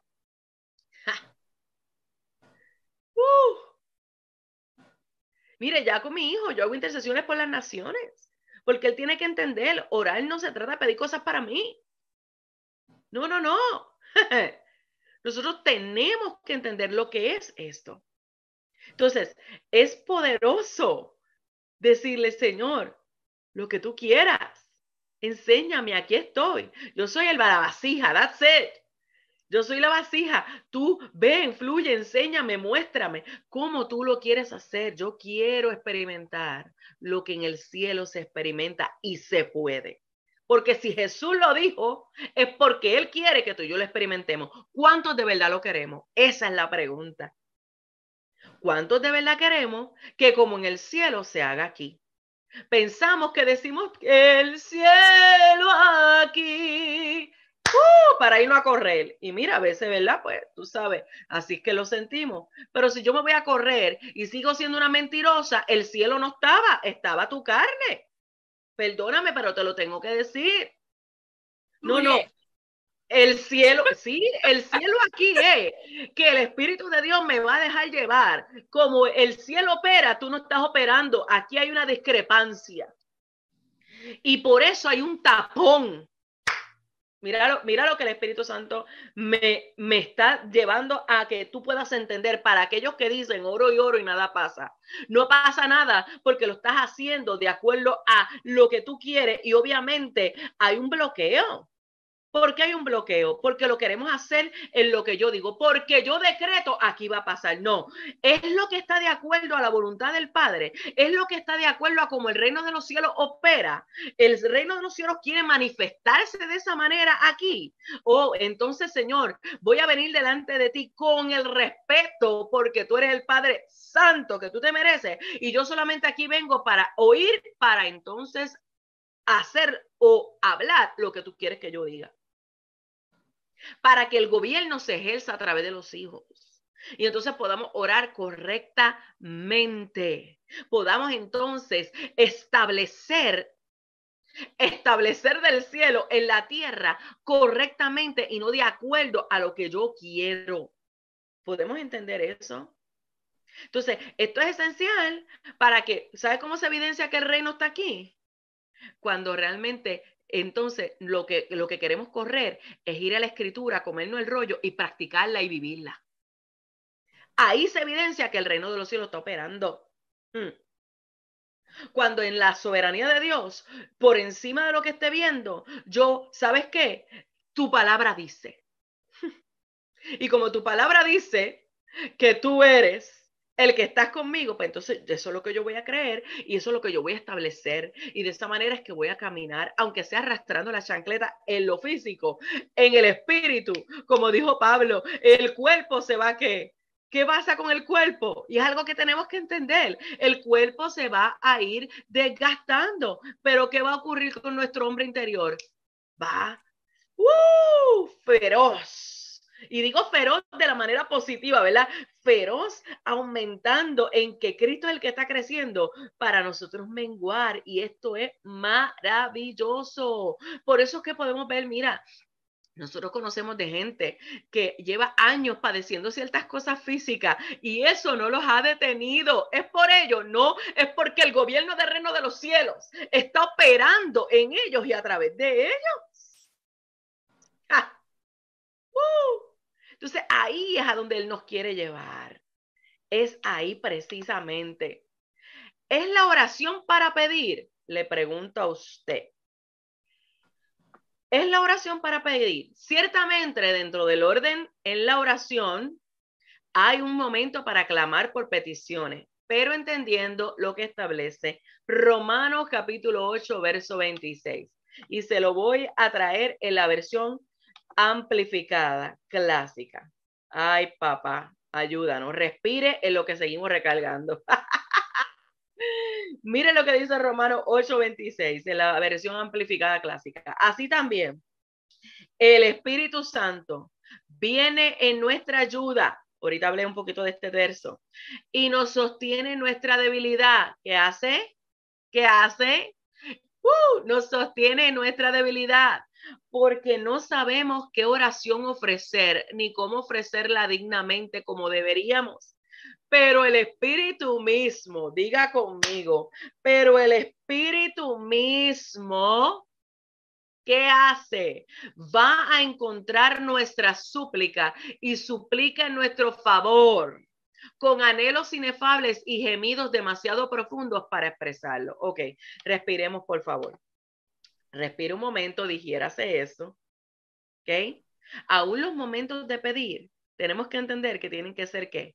Guiados por el Espíritu Santo, porque Él es el que sabe lo que tú y yo tenemos necesidad. Mire, hello, Jesús dijo, mire, no se afanen, mire las aves. ¿Qué hace la ave? Claro, esto no es ahora una invitación para ser vago, por favor, no me saque el texto fuera de contexto.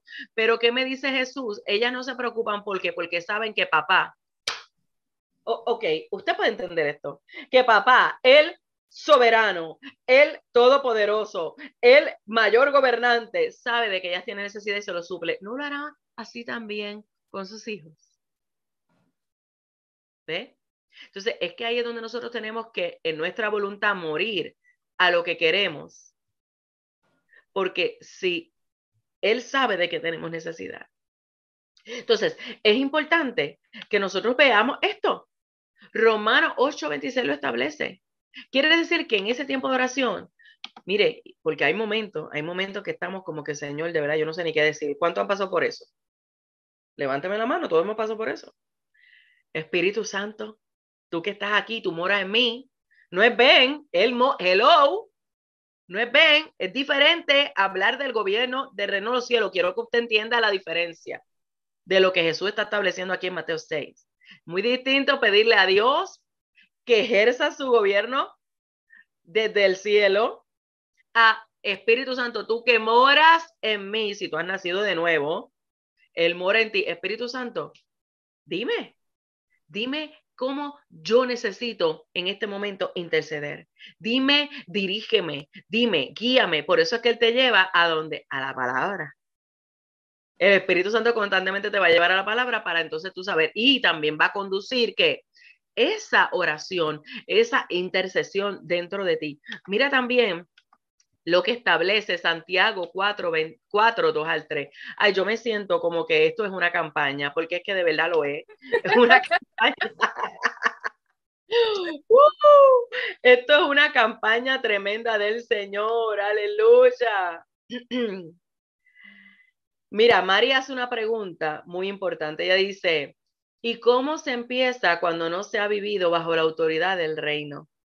Pues mira, sencillamente se comienza primero en arrepentimiento. Señor, reconozco que no me he dejado gobernar por ti. Se comienza reconociendo nuestra condición, pidiendo perdón en arrepentimiento, en humillación. ¿Y sabes qué? Ahí en adelante el Espíritu Santo te va a llevar a ¿qué? A pedir como conviene, a que puedas ver lo que lo que acabamos de establecer. Es que esto es lindo del Espíritu. Ahí donde vas a ver lo que acabamos de establecer en Romanos 8:26, se va entonces a hacer real en ti. Y de esa manera poder experimentar. Ahora, ciñase los lomos, se lo voy a decir con transparencia, ciñase los lomos, porque cuando le decimos, ven a tu reino, hágase tu voluntad, enséñame, gobiérname, Él lo va a hacer. Y van a haber cosas que Él va a permitir. Y no se lo digo para asustarle, se lo digo porque hay que ser reales. Y Él va a permitir cosas para que entonces tú te dejes llevar. Hello, porque ¿cómo va a gobernar si no hay nada que gobernar? ¿Usted me está entendiendo? Para que entonces tú te dejes llevar cuando Él te muestra, eres una manipuladora, Eres una egoísta, eres una mentirosa, puedo seguir, ¿verdad? Entonces no estás confiando en mí, no estás yendo a la escritura porque te da sueño, porque prefieres que otro te diga qué hacer. No, no, no. Ahí es donde entonces el Espíritu Santo va a empezar a hablar y va a empezar a llevarte a la verdad y te va a dejar ver las áreas que tienen que ser gobernadas. Ay, Pastora Grace, sí, háblanos de eso un poquito. Angelica, dile qué es lo que tú estás queriendo decir a la Pastora Grace.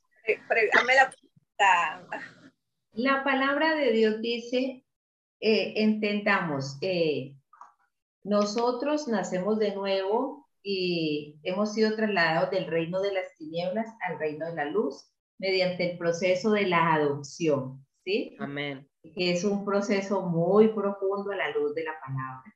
Y cuando el Señor nos permite entender este proceso, damos gracias a Dios y la vida se nos va alivianando.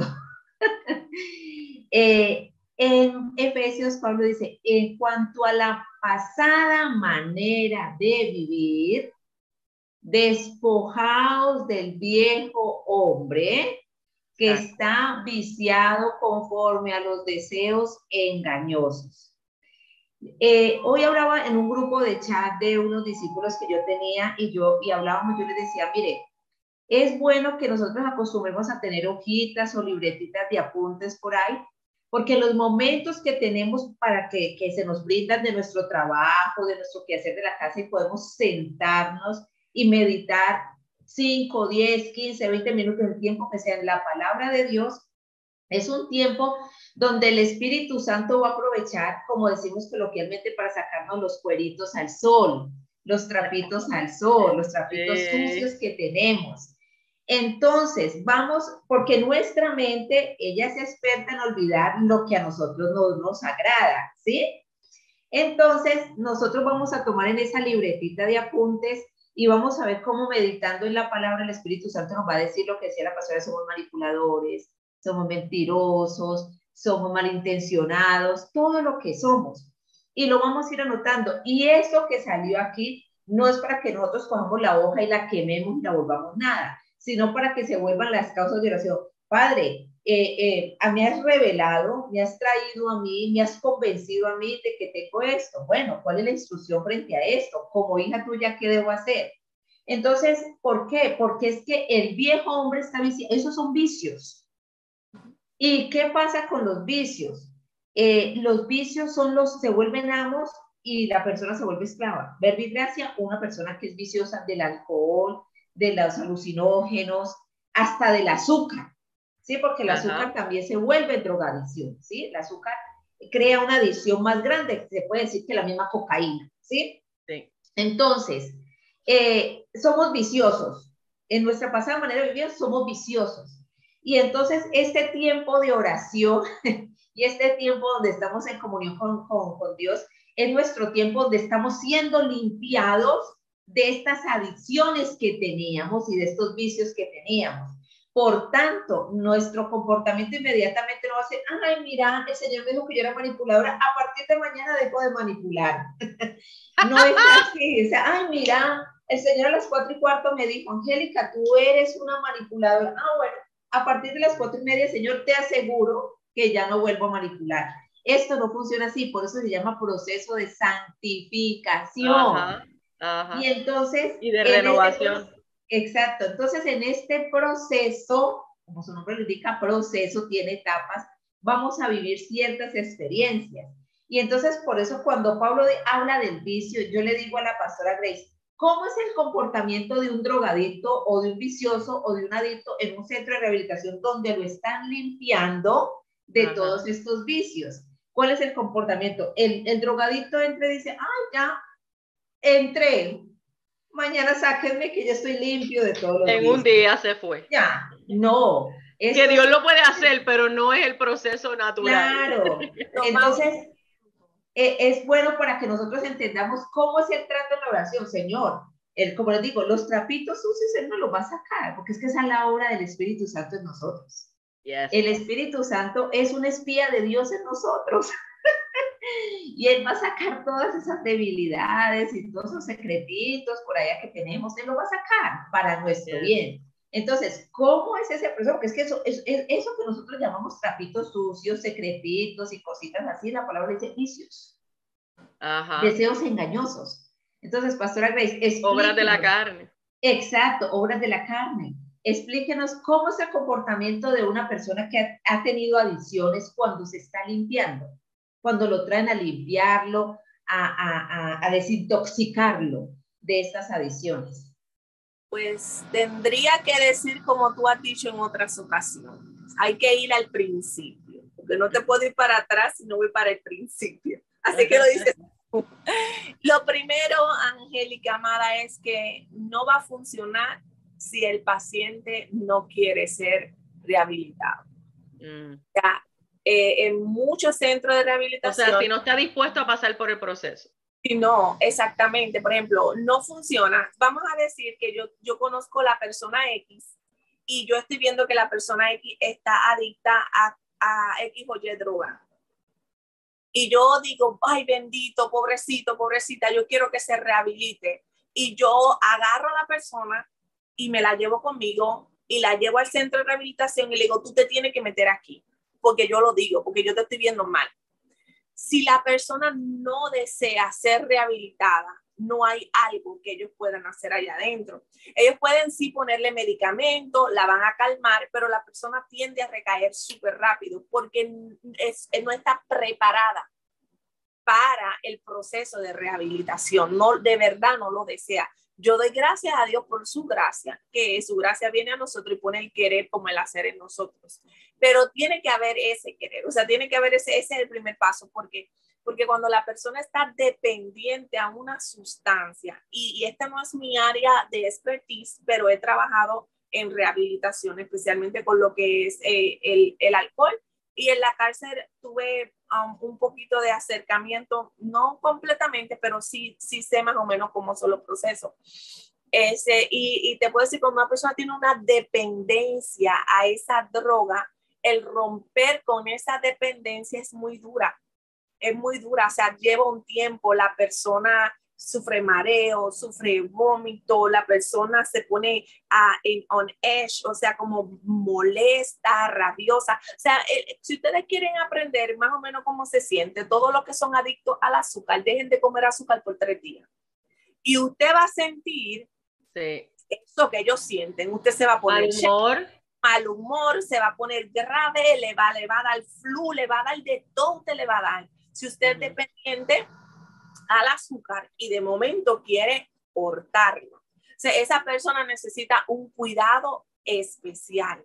No se da de la noche a la mañana. A esa persona hay que hacerle lo que se ha visto hoy día, que son los programas que tienen más éxito. Son los programas que no se basan en una sola cosa, sino que tienen su medicamento, y hay unos medicamentos nuevos que no necesariamente en los medicamentos que antes se acostumbraban. Hay unos medicamentos nuevos que ayudan al cerebro es como algo que te dan, que cuando tú pruebas el alcohol o cuando tú pruebas la droga, te da náusea, te da asco.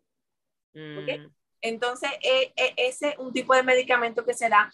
Existe el área terapéutica, por ejemplo, en el trabajo donde yo estuve hace como 2 años atrás, no estuve mucho ahí, pero el trabajo que yo estaba ahí, teníamos nuestros médicos que administraban ese medicamento al paciente, que es una sustancia que cuando ellos prueban el alcohol le da náusea, le da repugnancia, es como un inhibidor del deseo de alcohol que envían al cerebro. También teníamos otro terapista que era yo, que me encargaba de trabajar con los traumas que la persona tenía para ayudarlo a entender su situación actual. Teníamos otra persona que se encargaba de trabajar el área médica, la hacían hasta un quiropráctico. Inclusive teníamos un quiropráctico allí, teníamos un terapista de masaje en el mismo lugar. El paciente iba por mucha área y no se daba de la noche a la mañana. Inclusive yo le decía a una persona en estos días, ¿sabes qué? Ese tipo de trabajo yo no lo puedo hacer por mucho tiempo. ¿Por qué? Porque a mí me gusta invertir el tiempo con una persona que verdaderamente quiere ser ayudada. Y tú te sientes muchas veces que llegan gente a los centros de rehabilitación por cumplir, como cuando la gente va a la iglesia por cumplir.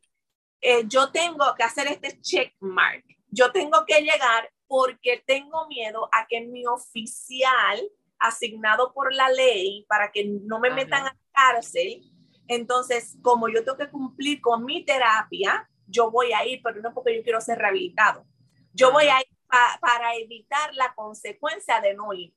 Y muchas veces nosotros estamos tan viciados del mundo que nosotros pensamos a ir a la iglesia para evitar la consecuencia de tal vez la presión social, de la presión de los padres, de la presión de la presión de aquella. Nosotros vamos a la palabra para no pasar. Para que no me quiten el puesto. Para que no me quiten el puesto porque soy líder. Y si me preguntan de la Biblia, ¿qué le voy a decir? O a veces buscamos a Dios para que el otro no diga que no lo estoy buscando.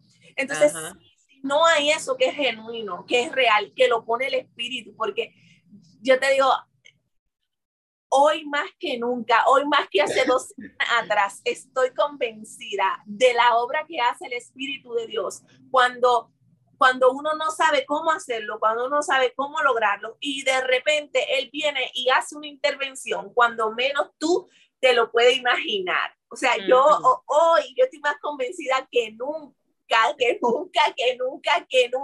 cómo Él lo hace. Pero tiene que haber eso. O sea, el paciente no cambia de la noche a la mañana. Hay un tratamiento y la gente quiere llegar a la iglesia hoy y no pasar por el proceso de santificación. Exacto. Quieren llegar a la iglesia hoy y no pasar por ese proceso de limpiarse, de sacar esa impureza. O sea, tiene que haber lo que se llama un detox, una desintoxicación. ¿Lo dije bien, Angelica? Sí. Ni tan siquiera, pastora, ni tan siquiera quieren reconocer que se necesita la desintoxicación. Exacto. Y la Biblia es clara cuando dice, por eso es que la Biblia dice en Romanos, Angelica, que tenemos que renovar nuestra mente, que nos tenemos que Romanos 12:2. Romanos 12:1-2 dice. Ahí está la desintoxicación. Ahí está. El detox es ese, renovar la mente por medio de o transformar la mente por medio de la renovación de nuestro entendimiento. Dice, no os conforméis a este siglo, sino transformaos por medio de la renovación del entendimiento, para que así comprobéis la buena voluntad de Dios, agradable y perfecta. Entonces uno se tiene que desintoxicar, y yo creo que en estas causas de oración, una de las causas que deberíamos orar es: Señor, revélame, ayúdame. ¿Cuáles son mis vicios? ¿Cuáles son mis vicios y cómo me voy a desintoxicar? ¿En dónde está el medicamento? Está en la palabra, ahorita lo dijimos. El medicamento está en la palabra. Entonces, Señor, ¿qué de tu palabra? ¿Dónde tú quieres que me enfoque? Porque, por ejemplo, la maestra Angelica está bien enfocada en el libro de Romanos. Pues ahí está la medicina para la maestra Angelica en el libro de Romanos. Tal vez a la pastora Jasmine, Dios la tiene en otro libro estudiando. Y ahí está la medicina de la pastora Jasmine. Porque la flexeril de Jasmine no es la metacarbolol mía. ¿Entiendes? Jasmine necesita tal vez Efesio o Hebreo o Gálata. Pero ahora estoy en Apocalipsis, ayúdame, Cristo. Apocalipsis. A lo mejor lo que yo necesito y el Señor me tiene como estacionada ahí son los evangelios. Tal vez yo estoy necesitando escuchar una y otra vez el libro de Juan, escuchar una y otra vez Mateo. Lo amo. Pero ahí es donde el Señor me tiene estacionada conociendo a Jesús y me tiene estacionada por mucho tiempo. Entonces, es el asunto de nuestra causa de oración. Si ustedes van a salir de aquí con algo, yo diría que ustedes dijeran: Espíritu Santo, háblame y dime en dónde tú me quieres encaminar, cómo yo puedo ver, qué es eso que está pasando, qué es eso que tú quieres mostrarme, cuál es mi vicio, dónde está eso del mundo en mí, que tú con tu palabra lo vas a santificar, que tú con tu espíritu me vas a traer claridad para yo separarme. Y tú eres el que me vas a separar, porque a fin de cuentas es el que lo hace, no somos nosotros que lo hacemos nosotros mismos, pero él nos va a dar esa fuerza, ese deseo, ese querer como el hacer, para decir no, para decir lo voy a pagar, para decir lo voy a hacer o no lo voy a hacer. Entonces, creo que es una hermosa manera en esta noche de nosotros, no sé si van a seguir hasta más tarde, pero ya van a ser las 8. Creo que es una manera hermosa de nosotros cerrar este programa orándole al Señor y diciéndolo, Espíritu Santo, tú que conoces lo más profundo de mi pensamiento. Adelante, Pastora. La palabra no está en la boca, pero tú la conoces toda. Tú sabes mis miedos, tú sabes mis inseguridades, tú sabes aún lo que está en mi inconsciente, que por algún mecanismo de defensa no se ha hecho consciente, pero si tú entiendes que este es el momento de trabajarlo, tráelo a la luz. Eso que está en oscuridad, eso que está en oculto, eso que está en secreto, que por alguna razón se ha ido acumulando allá, tráelo, sácalo de ese inconsciente, tráelo a la luz con tu verdad, quita este entenebrecimiento que yo tengo para que yo pueda ser alumbrada por ti y tú traigas libertad en mi mente. Aleluya. Ay, gloria a Dios santo, déjame calmarme porque yo me estoy envolviendo y yo estaba orando. Ya yo estaba envuelta en la oración. Sí, adelante. Sí,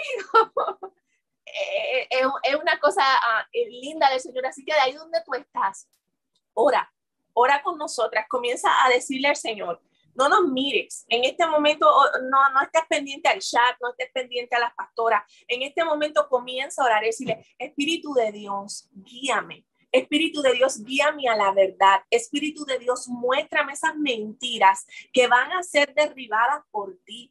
Que, Espíritu Santo, mira esas áreas oscuras, manifiéstate en ellas y trae luz, trae entendimiento. Ordena mis pasos según tu palabra para que la iniquidad no se enseñoree de mí. Comienzo a orar, Señor Jesús, tú eres mi Señor, tú eres mi dueño. Yo quiero que tú seas enseñoreándote de esas áreas donde no está tu señorío, de la manera en que tú lo has diseñado. Comienza a orar, dile, Jesús, ayúdame, Jesús, dirígeme, Jesús, que yo quiera, como hemos aprendido hoy, vivir en la verdad emuná, que yo quiera esa fe emuná en mi vida. Jesús, que yo pueda entender que tu voluntad es buena. Jesús, que yo pueda entender que tu voluntad es perfecta. Jesús, que yo pueda entender que tu voluntad es agradable. Ora ahí donde está, diles, Jesús, en tu nombre, que se derribe todo pensamiento que va contrario, todo argumento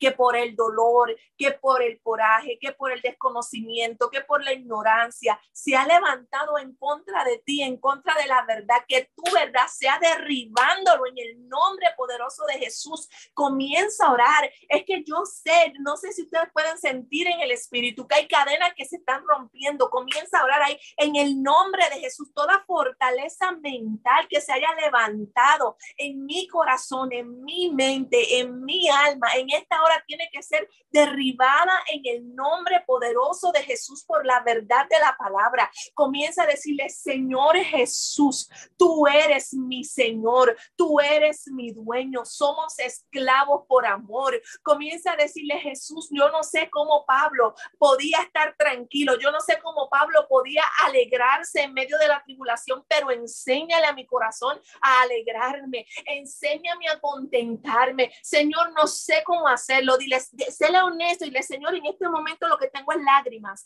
Señor, en este momento lo que tengo es confusión. Señor, en este momento lo que tengo es coraje, pero haz ese intercambio por tu gozo, haz ese intercambio por tu paz. Vamos, clama, haz ese intercambio por tu sabiduría. Oh, aviva tu obra en medio de los tiempos, en medio de este tiempo que estoy viviendo. Dame vida, hazme que yo pueda regocijarme nuevamente en ti, en el nombre poderoso de Jesús de Nazaret, en el nombre poderoso de Jesús oro para que los que nos están viendo ahora mismo sean conectados con esta verdad en el nombre de Jesús. Oramos para que la imagen de Jesucristo comience a formarse en cada uno de nuestros hermanos, de nuestros amigos que nos están viendo ahora y que nos verán luego. Oro y ruego que la misericordia misericordia de Dios, que es nueva cada mañana, en esta noche, se comience a manifestar en la vida de ellos y que ellos la puedan percibir,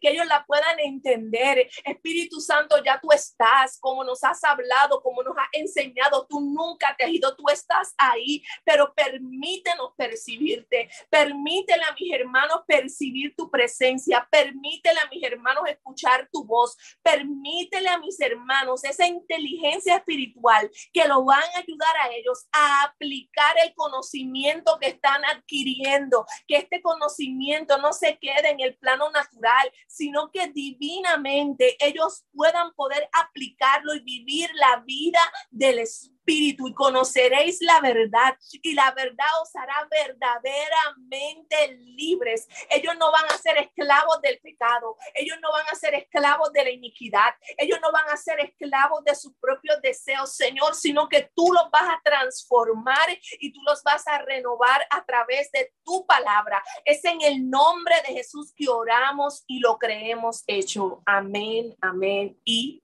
amén. Gloria a Dios. Aleluya. Damos gloria al Padre. Esto es pidiéndole al Padre que su gobierno sea ejercido en nosotros. Aquellos que estaban preguntando cómo se hace, esto es. Nada de egoísmo, todo de Él.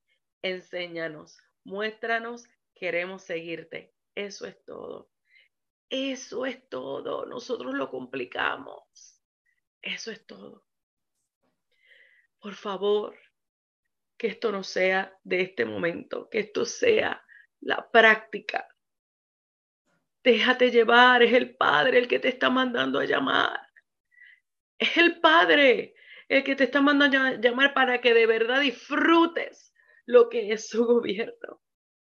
Van a haber momentos de dolor, no te lo voy a negar, porque la carne se va a resistir, pero el Espíritu, el Espíritu Santo, esto no lo estás haciendo solo ni sola, esto lo estás haciendo por el Espíritu Santo, que te lleva a conocer al Padre y a ser transformado por medio de la renovación del entendimiento y por medio de entregar la voluntad constantemente para que las áreas del alma sean renovadas y entonces experimentes la buena voluntad de Dios agradable y perfecta. Tengo la certeza que el Padre está mandándote a llamar. Y te está mandando a llamar para que le conozcas de veras. Y para que te conozcas desde la condición en que has llegado, pero más allá, para que conozcas la condición en la que Cristo te ha introducido delante del Padre. Déjate llevar. Déjate llevar. Angelica. Solo me resta decirle, confíen, confíen.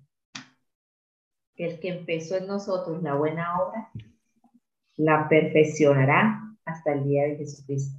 Y repasen este programa, tomen las notas que sean necesarias. Y démosle gracias siempre a Dios por la oportunidad y el privilegio que nos da. Les amo y un fuerte abrazo para todos. Pastora Grace. Casi no puedo hablar. Les amo. Me uno a Angelica. Confíen. Amados, confiemos y solo dejémonos llevar. Le aseguro que ahora es que usted va a experimentar lo que es orar, porque el Padre nos está mandando a llamar. Apriete el botoncito rojo. Ah, no, que la que lo voy a apretar soy yo.